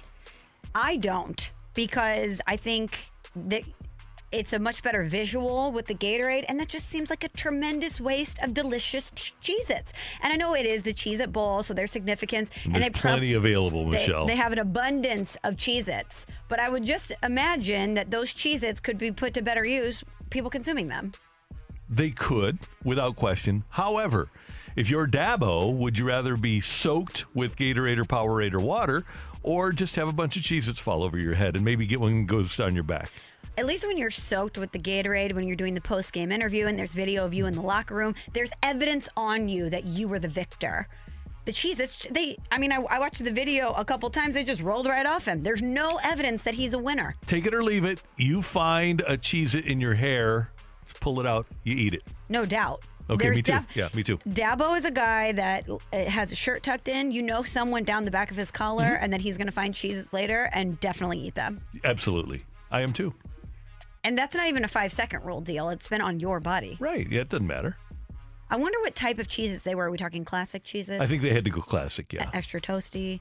You know, some of those Cheez-Its infusions are really good, where it's like a sharp cheddar with a little spice to it. The white cheddar, always a great option. I think that's Moose's favorite. Moose really is a Cheez-It guy, and the white cheddar, yeah, is something. Your dog, Moose? Yes. Gets Cheez-Its? Well, his favorite food in the world, his 2 favorite foods are popcorn and croutons. So Cheez-Its are right up his alley. He loves crunchy stuff. I hope that your dog never meets my dog, because my dog is allowed 0 human food. Oh, really? Unless he's with my parents, and then my dad feeds him everything under the sun. The other day I walked in, I was home for Christmas. My dad's got peanut butter on a spoon, and my dog's going down. I'm like, he's like, well, it's Christmas, let him have it. I'm like, what? Oh, he's not. He's on a diet. He can't have this stuff, right? But if my dog knew that at the Carricker household, they're getting croutons and Cheez-Its and popcorn, Meatballs. I'd have meatballs. I'd have some splaining to do. Well, you know, the Duke's Mayo Bowl, the winning coach gets doused with mayonnaise. That might be even worse. Yeah, That's would way be bad. worse. That's way worse. Yeah. Because at least with the Gatorade, you take a shower and it's pretty simple. When you get in the shower and there's mayo all over you, that's a job. You got to get, well, at least for me, I'm thinking with my hair, you got to get all that out. That's going to take a while. For guys, I guess it's a little different. Yeah. By the way, Duke's Mayo is good. Is it? Never had it. I'm more of a Hellman's girl. We had Mike Johnson on 4th of July when he described the perfect burger, and he said you have to have Duke's Mayo. So I got Duke's Mayo, and it really is different than other mayos. So in 2022, make that a resolution. If you haven't tried Duke's Mayo yet, give it a shot. I would love for that to be someone's resolution. They're at a party, everyone's going around sharing how they're going to grow or improve in 2022. Some people are like, I'm going to go on a diet. I want to lose 20 pounds. Other people are like, I'm going to pick up Italian. Just really get a new skill. It gets to Randy. I'm trying Duke's Mayo. 2022 is the year. If sometime in these 365 days, I'm eating Duke's Mayo. That is a great resolution. Well, I wonder if in 2022 we'll see Aaron Rodgers wear another uniform. There's been a lot of speculation, obviously, about where he might go after this offseason when he expressed the fact that he might not want to stay in Green Bay anymore. But he talked about it yesterday, and here is one of the quotes, Randy. There were several from this press conference. But he said, I'm just savoring this year as much as anything. It won't be something where I'll drag it out for months and months, talking about his decision about his future. I'm not going to hold the team back from anything, and once I commit, and if it's committing to move forward here, it will be a quick decision. So Aaron Rodgers letting everyone know that whenever he does make his decision, he's not going to hold the Packers in purgatory for a while. It's going to be a quick decision. All right. So presuming he decides that he wants to play elsewhere, you are the 49ers, and you are literally a quarterback away from being a Super Bowl championship team. But you don't think that Jimmy G is the guy, and you don't know if Trey Lance is the guy. They made the phone call last year on draft day. The 49ers did. Do you revisit that if you're the 49ers? Because really that's all they need is a quarterback that can throw them to victories. I certainly would. I would too. I would be on the phone every day if I was them. Yep. And I would even consider moving Trey Lance if that's what it takes to get Rodgers so that you can, in the next 2 years, take advantage of Bosa and Warner and George Kittle and Debo and all the talent that they have. Because those guys, a lot of them will be gone when Trey Lance is ready to win. I would absolutely be on board if I were the 49ers with trying that. And if you get Aaron Rodgers, you make every move possible to make sure that team is a Super Bowl contender. Right. And to me, that would be the closest team to Super Bowl contention that he could go to. What about our Miami Dolphins? I think they're intriguing, but they just don't have the skill position players that San Francisco has. But they could make other moves, and Aaron Rodgers is the type of guy that elevates those around him. And they have some cap space, and they have, well, they'd have to use some of their draft capital to get Rodgers, but they could still go out and get some other guys. They need another receiver, they need a tight end, they need a running back, and they need help on the offensive line still. And their defense is really, really good. Marinate on this, Rodgers to Waddle. That would be amazing. Rodgers to Waddle. Yeah, just like the sound of that. Yep. All of a sudden, Jalen Waddle becomes a serious vertical threat rather than just a guy that catches the pass 5 yards downfield and runs after the catch. And finally, Randy, yesterday we shared the news about the unfortunate passing of my friend and colleague and a lot of people in our industry's friend and colleague, Jeff Dickerson, who covered the Bears for a long time for ESPN and, of course, worked for ESPN 1000 in Chicago and ESPN Radio with Dickerson and Hood. And Jeff passed away from complications from colon cancer. He was only 44 years old.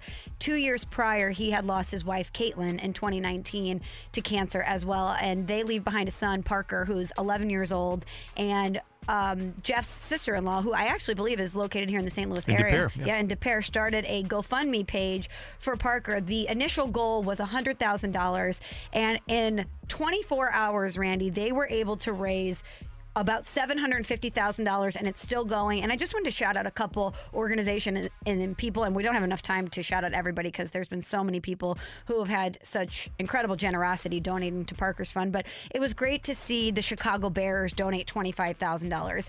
We don't like NFL owners, Randy, here in St. Louis, but a lot of them really stepped up to the plate to help this young boy who was dealt a truly horrific hand, like Jim Irsay, Jeffrey Lurie, who both donated $25,000 or $10,000. We saw Andy Dalton, the quarterback, obviously, for the Bears, who I'm sure Jeff had to cover and say some things that were probably pretty difficult for Andy Dalton to hear. He donated $5,000 and put a note on there for Parker. We're here if you need anything. We're praying for you. Anthony Rizzo, who is no longer in Chicago, donating $5,000. The Blackhawks donating money. Tom Ricketts donating money. You had so many people. The Seahawks, we don't like the Rams. They donated $2,500. So many people, not only in the sports world, but just around the country in general, coming together after a really sad situation to do something really positive. It's just been a very heartwarming thing to see. Yeah, to see people in a community rally, and this is the sports community, rallying around a youngster who has great needs. It really is heartwarming to see that so many people have rallied around him. And if you're interested in donating, I've shared the page on my Twitter feed at @msmallman, and you still have time to donate if you'd like to. Thank you, Michelle. You're welcome. Coming up next, we'll go to the Brown and Crouppen Celebrity Line. Dan Dierdorf's Michigan Wolverines playing for a shot in the championship game tomorrow. We're going to talk to Dan about that and more next on 101 ESPN. We're right back to the Carricker and Smallman podcast on 101 ESPN. Opinions matter. Time now for today's big thing with Carricker and Smallman on 101 ESPN. Brought to you by Together Credit Union. Here for St. Louis. Here to help you achieve more with your money.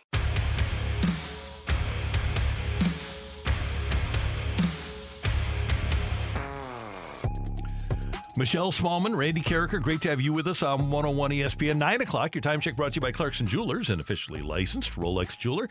And we head to the Brown and Crouppen Celebrity Line, and our friend Dan Dierdorf, kind enough to join us on this weekend that his Michigan Wolverines will be playing in the national semifinals. An exciting weekend for Daniel. Good morning and Happy New Year. How you doing? I'm doing just fine. How are you guys? Everything's good. How excited are you for this weekend? Well, it's an event that doesn't come along every year. So yes, I'm excited, like every Michigan fan is. Just it's some accomplishment to be to do what Michigan accomplished this year.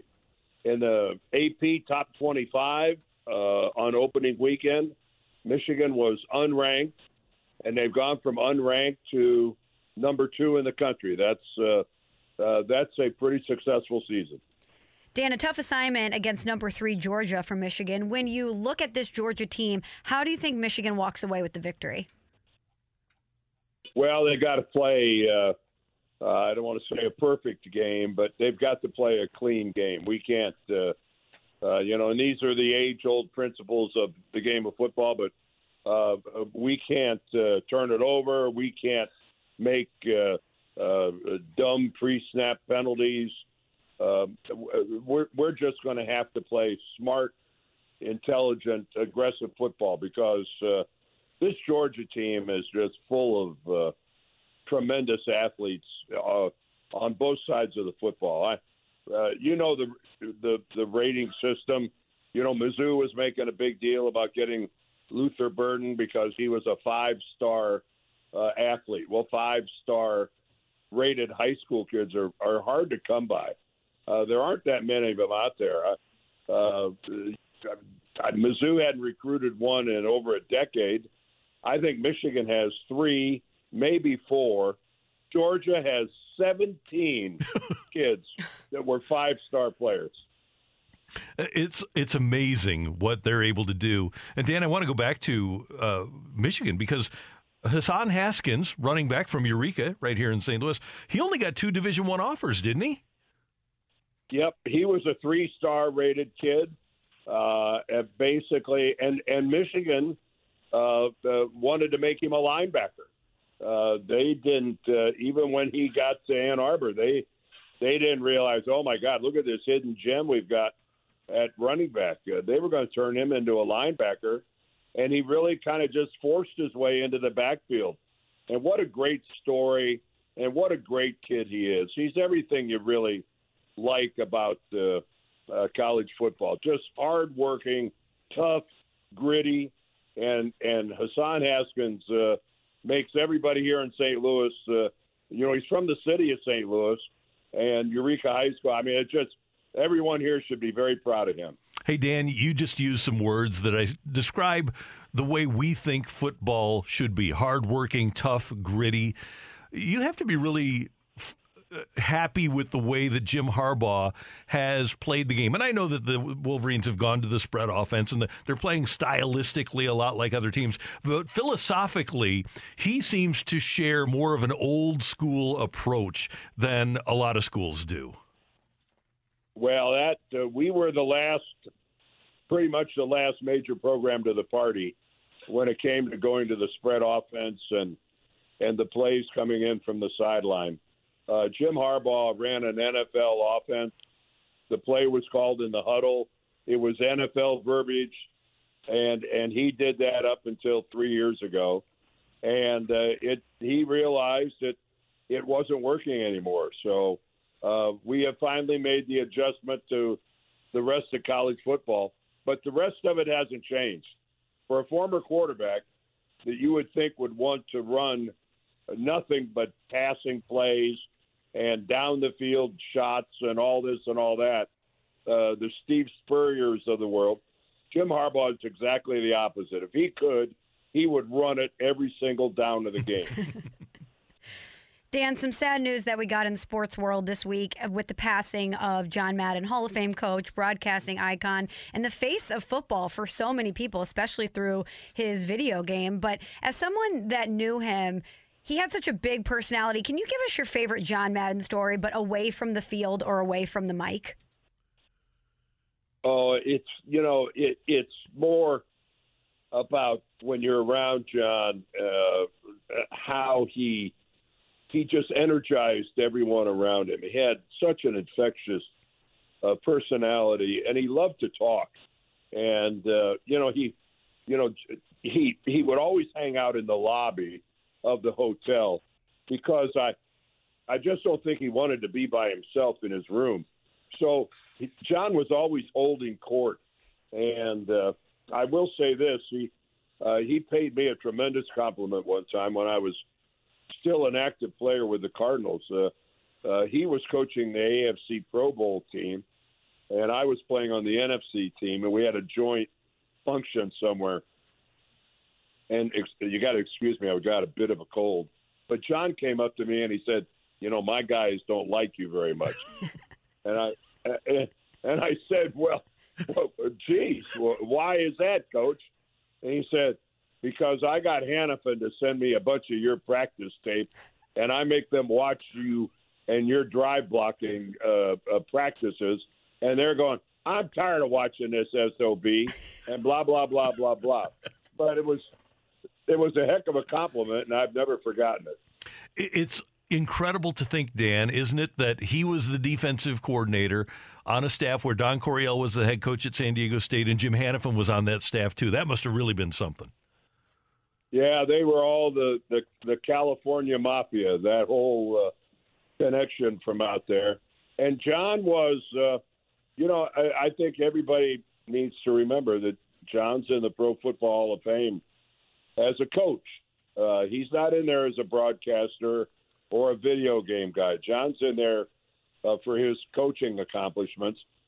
And if it wasn't for the fact that he had to quit because of his claustrophobia and couldn't get on an airplane, who knows what he might have accomplished if he'd have kept at it for another 20 years.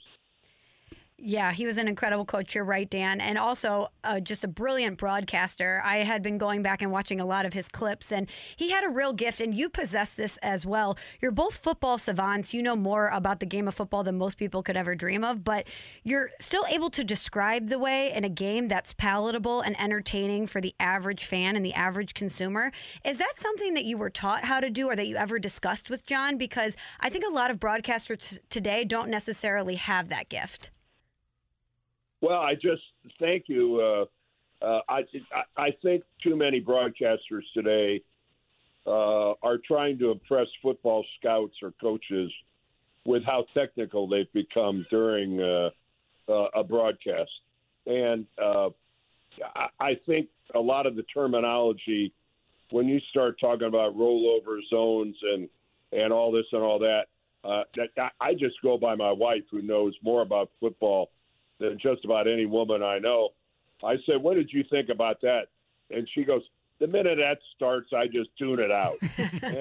and John was never like that. John made it, he made the broadcasting style famous of what it would sound like if you walked in and sat down at a bar and John was on the bar stool next to you, and you were both watching the game on TV, and you are carrying on a conversation. To me, that's the way John Madden always sounded. And that accessibility, that possibility of finding him at that bar stool, I think was a great big part of his success. Dan Dierdorf with us on 101 ESPN. And Dan, he worked a lot with Jack Buck. You, especially in your formative years as an analyst, worked with Jack. Is it any coincidence that you and John Madden and people that worked with Jack Buck had so much fun and made the broadcast as much fun as it was?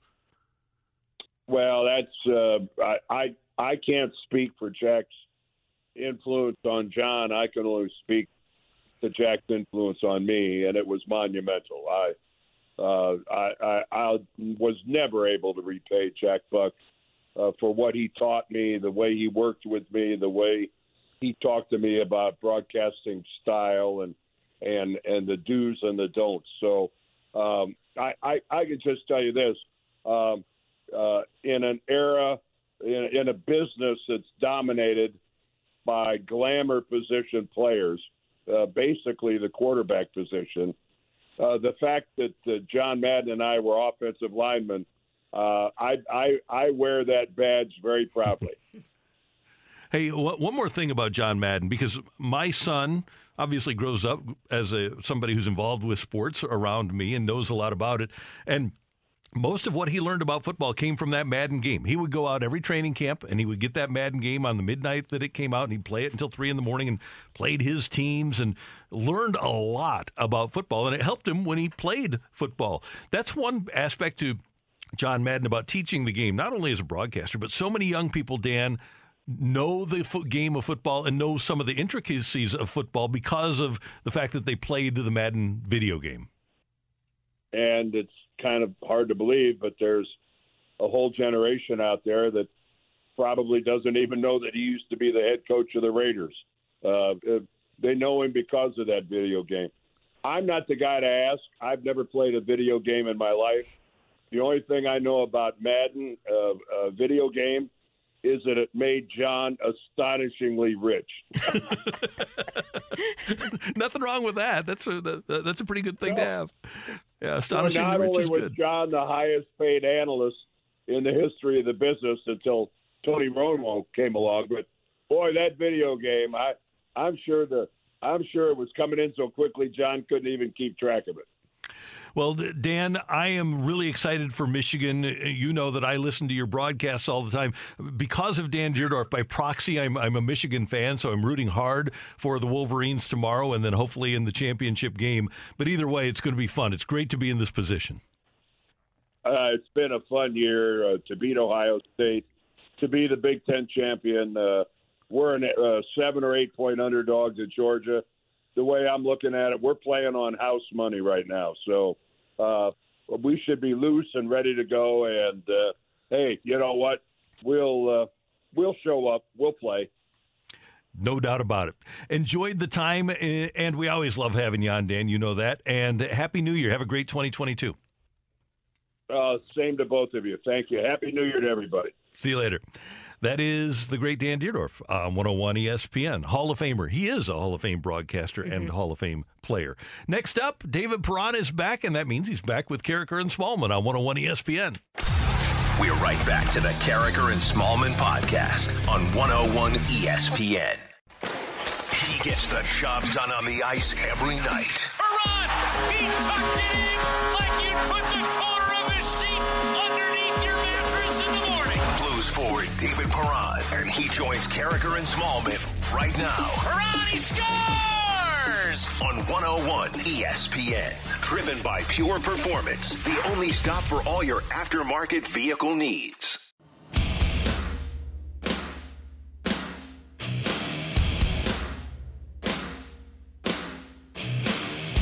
Randy and Michelle, and it was great to see number 57 back on the ice last night in the Blues 4-2 win over Edmonton at Enterprise Center. And it's great to have David Perron back on Carricker and Smallman on 101 ESPN. Good morning, sir. How you doing? Great to have you with us. Good morning. I'm doing well. How's it going? Good. We missed you, and you just had to deal with so much, and that must have been such a hassle for you. How much did you miss, first of all, us, and second of all, hockey while you were out? Yeah, well, I mean, obviously I miss everything. Miss the routine of going to the rink and just worrying about who we're going to play next, basically. And anytime you deal with that type of injury, obviously it's not a good spot to be in. But at the same time, I think the team was really supportive. The players, everyone were awesome to me, and I think that we managed it the right way. It's probably one of those that I was ready to come back or close to right before the holiday there, and then with the schedule postponing games and such kind of changed the plan. But I'm glad I was able to play one before the Winter Classic at least. So just kind of get comfortable again on the ice and all that, and was a good team win last night. How long does it take you to feel comfortable again, David? I know you're skating before the game last night, but how quickly do you feel like you're comfortable and you're back to game speed? Is it soon as you get back out there one game and hit the ice, or does it take a couple games for you to feel like you're back to yourself? Yeah, well, I think as you get older, you kind of your routine is very important before the game. You just kind of get in that good state of mind there, basically. And I'm not going to lie, though, I never really complained about ice time. And there's a point last night that I was like, wow, I think I'm playing a little too much right now. So those that know me around the room, they know players and myself never complain about having too much ice time. But I think I was dancing on a fine line yesterday, and obviously Chief wanted to have O'Reilly's line a lot against McDavid's line, so we knew we'd have a lot of ice time. But I think I got more comfortable as the game went on. I would say that towards the end of the first period, towards halfway through the second, I was starting to get a little bit more tired than maybe I'm used to, and then I felt like I got another level in the third, which was encouraging for me. David, a lot of times when a player is out and the team is struggling, you really get frustrated and you say, man, I wish I could be back in there to help my team. Does it make it a little easier? And we know you want to play, but does it make it a little easier to miss games when you know the team is piling up points while you're not there? Yeah, well, first of all, of course, it's awesome. It gives you a sense that you don't have to rush anything as much. Obviously, I think that what I was feeling bad about is what Army and everyone had to deal with the cap and playing shorthanded a few times there, which was not a comfortable situation for anyone.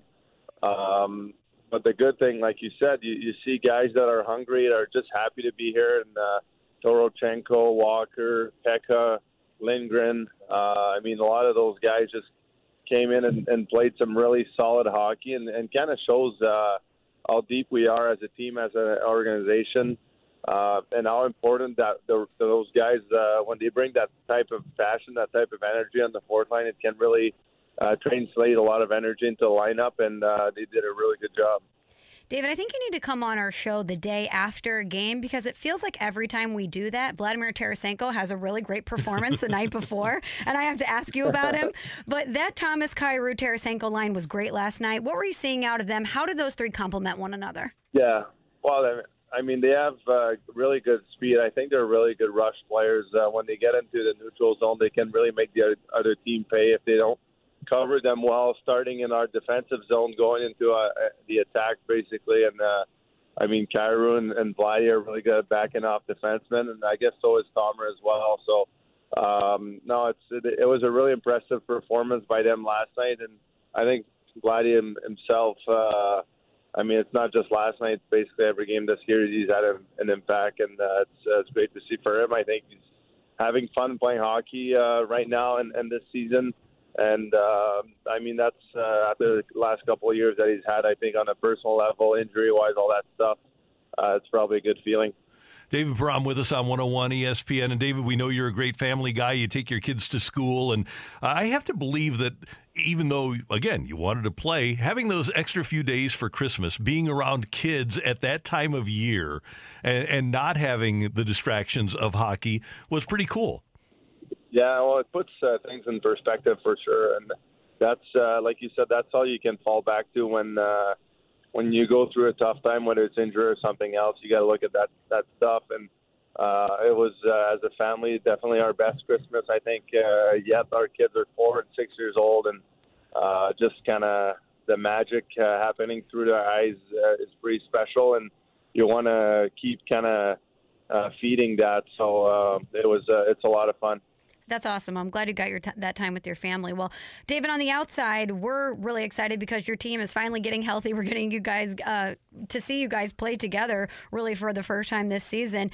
And we're looking forward to seeing what your team can be when they're all together and healthy. Do you think you've gotten a real sense of the identity of your team or what you guys are capable of because of all the disruptions that you've had to deal with so far?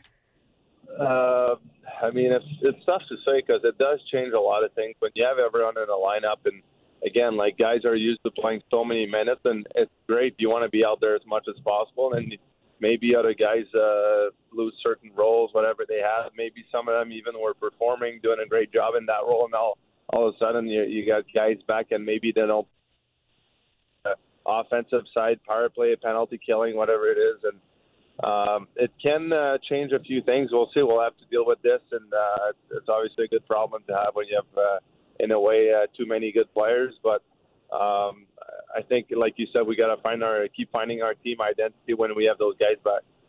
I'm assuming that it gets pretty cold in Sherbrooke, Quebec. I can't imagine, though, that you've had to play a game lately where the high is like 0, and it might get down to minus 15. That's what it'll be for the Winter Classic. So, David Perron, what's the key to staying warm when you're outside on an ice rink? I'll tell Chief to play as many minutes as I did last night. That's the only way.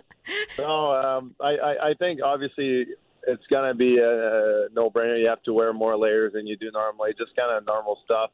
I think we're pretty fortunate. The benches in the Winter Classic against Chicago at Busch Stadium were heated, so I'm assuming it's going to be the same thing. I was expecting maybe they would move up the time of the game so that we do have a little bit of a warmer day, but I guess it's probably a lot of tough things to do on their part. So we'll just have to deal with it. I think it's important to keep everyone in the game, keep everyone moving.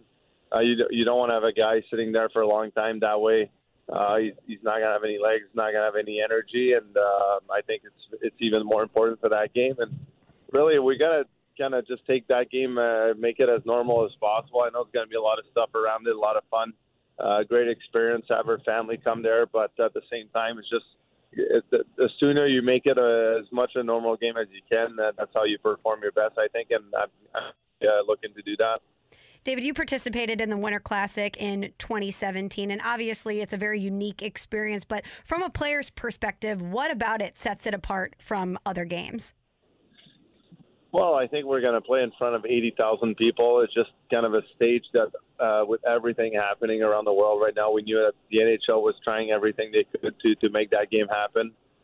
So that kind of makes it special right there. Just the fact, again, that they have a plane traveling for our family.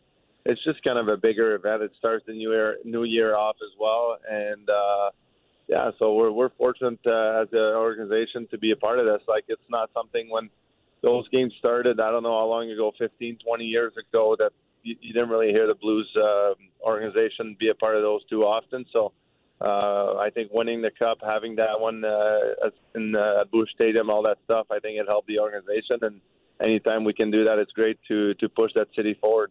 Hey, David, last thing. A lot of analysts show up on this station and they're saying, hey, we kind of slept on the Blues before this season. We didn't realize they were going to be this good again. And we know that once they get their guys back, they can be even better. And now teams or analysts are looking at the Blues as a Stanley Cup championship contender again. Is there any desire, because we know that you guys have phones and you have the internet, is there any desire to prove people wrong when they do sleep on you?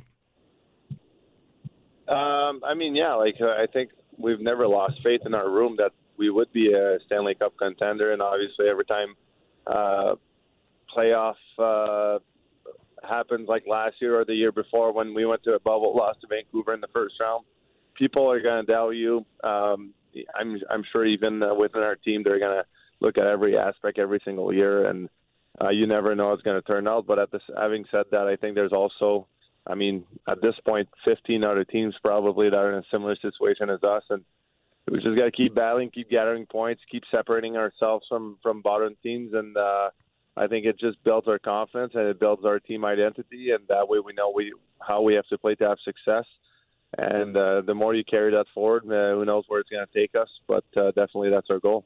We will be watching on Saturday, and it'll be fun, and we wish you the best of years in 2022. David, thanks so much for the time. We appreciate it. We'll talk to you next week.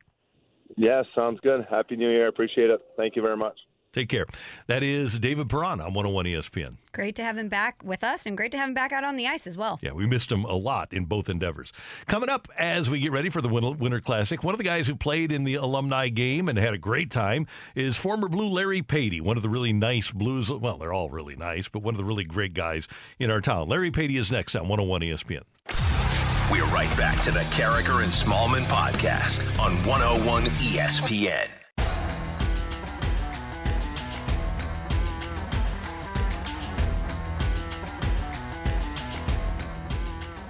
We head back to the Brown and Crouppen Celebrity Line, and one of our favorite Blues alumni is Larry Patey, one of the best defensive forwards in Blues history.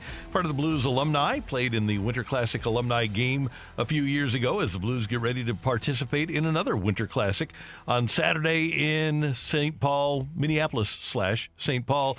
Larry Patey, great to have you with us. That's Michelle Smallman. This is Randy Carricker. How are you doing this morning? Randy, doing well. Thanks. Good to hear from you. Always a pleasure.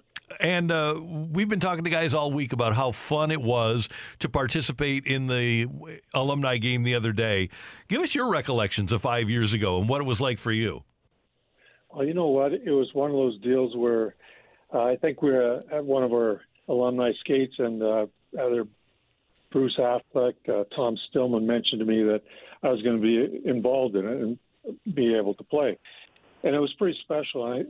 Special for me personally, but when I think of how special it was to have it in St. Louis, more of a small market town, as they always say, it was huge. Just, for the newer hockey fans, for the people that have been waiting for years and years for that cup, and to have the outdoor gate come in the way it did and how it was all portrayed, I think was very special for all of us.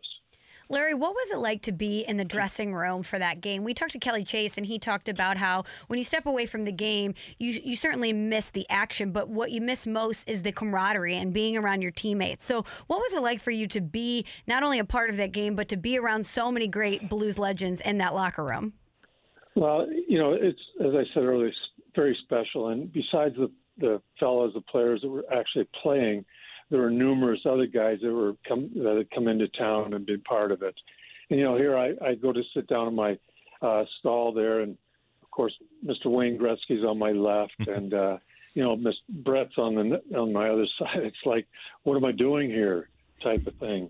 But, for a lot of us, it was very special. And, for the Hall of Famers that played, which were a lot of them, just made it that much more interesting and special. And, the whole atmosphere was such a different atmosphere from the standard and normal locker room, but something very special to me. Hey, Larry, what was it like? I mentioned off the top that you are one of the best defensive forwards in Blues history, and you would have to go head up on Gretzky in his prime in the early 80s. What was that like? Well, it was interesting because whenever we didn't play a great deal, we did not like Chicago in our division where we saw them 8 times a year or whatever. But when they came to town, of course, you knew the records. You knew what was going on. And to face them, I know Mike Zook and I split a lot of that time against Gretzky. And, it's like the face-off's over, and where'd he go? And, he kind of leaks away from everybody. And so when you head away from, your position more or less, you're kind of out of the play a little bit. But he's always a step ahead of all of us, and he just makes that nice little pass or play that makes things happen. And don't forget, he played with an awful lot of Hall of Fame players that you have to believe he helped them get to the Hall of Fame. But it was just one of those things that you had to pay attention to because before you know it, he's behind the play or ahead of the play, and you weren't very close. Larry, the Blues alumni is so deep, and there's so many guys that are still involved in St. Louis and still involved within the organization. What do you think it is about this city or about the club that makes so many guys want to stick around and be a part of it? Boy, that's a real good question because, if we go back and, the days when I got here with Barkley and Bobby and, Blake Dunlop, Bruce Affleck, myself, we had, small number, and then those guys started to stick around, stay in town. Jimmy Roberts, of course. Next thing you know, we had 50-plus guys here in town and families. And I think when you look back, if you played here for a few years, like I did, almost 9 years, it becomes your home, your family. Our daughter was born here in St. Louis, and you make a lot of friends, new friends, and things change. And I think that's true with most all the guys. They come from big towns or little towns, and especially kids, the players that came from up north. The weather pattern here is a little bit different than Northern Ontario, or Saskatchewan, Alberta. So I think that really plays a part too, because the people here accepted us, and we, guys got good jobs, and things went well, and the numbers just kept adding up. And to this day, we have, as you mentioned, a great deal of alumni here in town. Hey, Larry, a couple more things for you. First, this one. This is a text that we get from here in town. As a young high schooler, Larry Patey was my favorite player. Even wrote to him trying to get a jersey in 80-81. He wrote back, said, "Thanks for the letter. If we get the cup, you get the sweater." Well, we all know what happened. As an adult, I did get a Patey number 6 throwback. Can you see if he would be willing to sign it? So if we have this texter, get in touch with Blues alumni, and we'll provide that information. Would you be willing to sign the Larry Patey throwback sweater? Absolutely. It's something we all look forward to and do on a daily basis. But absolutely. Okay, so I'll get that guy the information for Blues alumni. And the other question I had is, what have you done with your alumni sweater from the Winter Classic? Did you have it framed? Do you still have it at home? I still have it, and it's not framed, but it's hanging with a couple other older ones. And, again, just to say the outdoor game that you participated was pretty special, but that sweater's still hanging around. Well, we love that you guys are in town and doing what you do for the community. It's remarkable, and we know that you're on the board of Blues alumni and do such great work in the community. Larry, good to hear your voice. Thanks so much for the time, and Happy New Year. Hey, good talking to you. Happy New Year to all you folks. Take care. Larry Patey with us on 101 ESPN. Next up, we're going to cross things over with our friends from BK and Ferrario. That's coming your way on 101 ESPN. We're right back to the Carricker and Smallman podcast on 101 ESPN. 1, 2, 3, 4.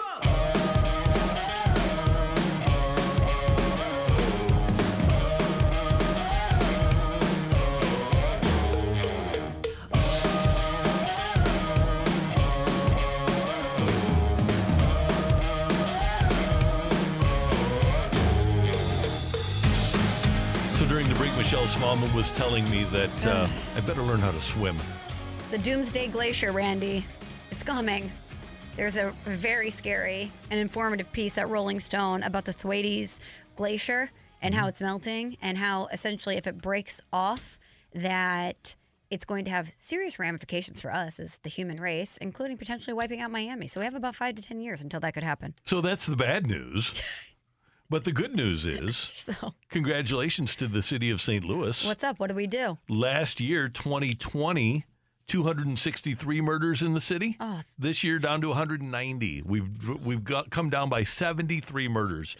All right, us. Yeah, here we go. Still pretty dangerous, but yeah, better. that's still way too many. Well, let's get that number as close to zero as possible, if not even zero. But 2020, you would think the numbers would not be that high because everyone was supposed to be inside. But according to the story at Time Magazine, that was one of the reasons. People were just uptight about being locked in. And so, for real? Yeah. So they think that people being out actually has helped in the murder rate in the city of St. Louis. Wow. Well, good for us. I'm glad to see those numbers going down. Meanwhile, we will air the games tomorrow. We've got the Cotton Bowl at 1:30, and then the Orange Bowl, which is a national semifinal, at 6:30. So you've got both of those, and the Fiesta Bowl, by the way, is going to be aired on 101 ESPN as well. But the big thing is we've got the semifinal games for you tomorrow: Michigan and Georgia, Cincinnati and Alabama, and there are some things happening. Number one, Georgia's team is already locked down. Their players say, we aren't going anywhere. We're wearing our masks.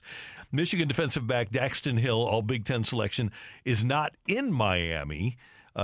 Jim Harbaugh left open the possibility that Hill could join the team in time for the game, but according to Jim Harbaugh, quote, he's working through something right now, and they'll know more today. That's a pretty big loss against Georgia, and their quarterbacking and receiver situation isn't the best. It's not like going against Alabama, but Georgia can still beat you. And if you lose a starting defensive back, an all-Big Ten defensive back, it's going to hurt you. As Dan Dierdorf told us earlier this hour, Michigan's going to have to play nearly a perfect game in order to defeat Georgia. Yeah, and here's a guy that he's second on their team, 65 tackles, has a couple of interceptions. So that's a big thing. Michelle, I'm really intrigued. And for a long time, I said, no, I don't want to see a Group of 5 team in the Final Four. And I said it had never happened because of the money, but you had to put Cincinnati in there, an unbeaten Cincinnati. And they beat Notre Dame, the only one-loss team that's not in the Final Four. And then everybody else had at least 2 losses. So if you were going to be reasonable, you had to put Cincinnati in there.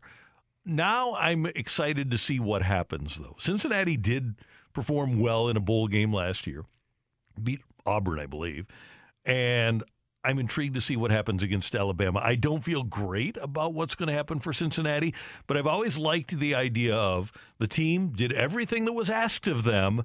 Why not give them an opportunity? Well, now they get the opportunity that Central Florida never got. I am with you. I'm glad that they got this opportunity. But if we've learned anything from the playoff, it's that there's a pretty big disparity from teams that can make the playoffs and teams that can win the national championship. And I'm very interested to see which category Cincinnati falls in, because they've done everything that's asked of them. This is a good team. But are they a team that's good enough to beat the likes of an Alabama and actually compete for a national championship? And can I give you a quote that's coming out of Nick Saban at this time right now, that's making the rounds right now? So Dan Wolken had this. Nick Saban was asked if this Alabama team tested his patience. Here's the quote, Randy. I don't have any patience, so anything that happens is a test of my patience, including sitting in this chair right now. I get it. From him, I totally get it. So Nick Saban, not in a great mood, ready to crush anything in his path. Okay, tell me and listen carefully and think about the teams that you think have a chance in any given year to win a national championship. There are 131 division FBS teams, football bowl subdivision teams, 130 of them. Mm-hmm. I believe that 110 have zero chance to ever win a championship. I bet that number is even higher. I would almost go 120. Here's what I've given you. So Alabama, Auburn, LSU, Texas A&M, Georgia, Florida, Oklahoma. These are the teams, obviously, that have a chance. Now, you're talking just in general or this year specifically? In any given year. Okay, in any given year. Yeah. So Bama, Auburn, LSU, A&M, Georgia, Florida, Oklahoma, and Texas. Baylor, they've been in the Final Four. USC, Washington, they've been in the Final Four. Oregon, Ohio State, Michigan, Michigan State, they've been in a Final Four. I didn't even remember that.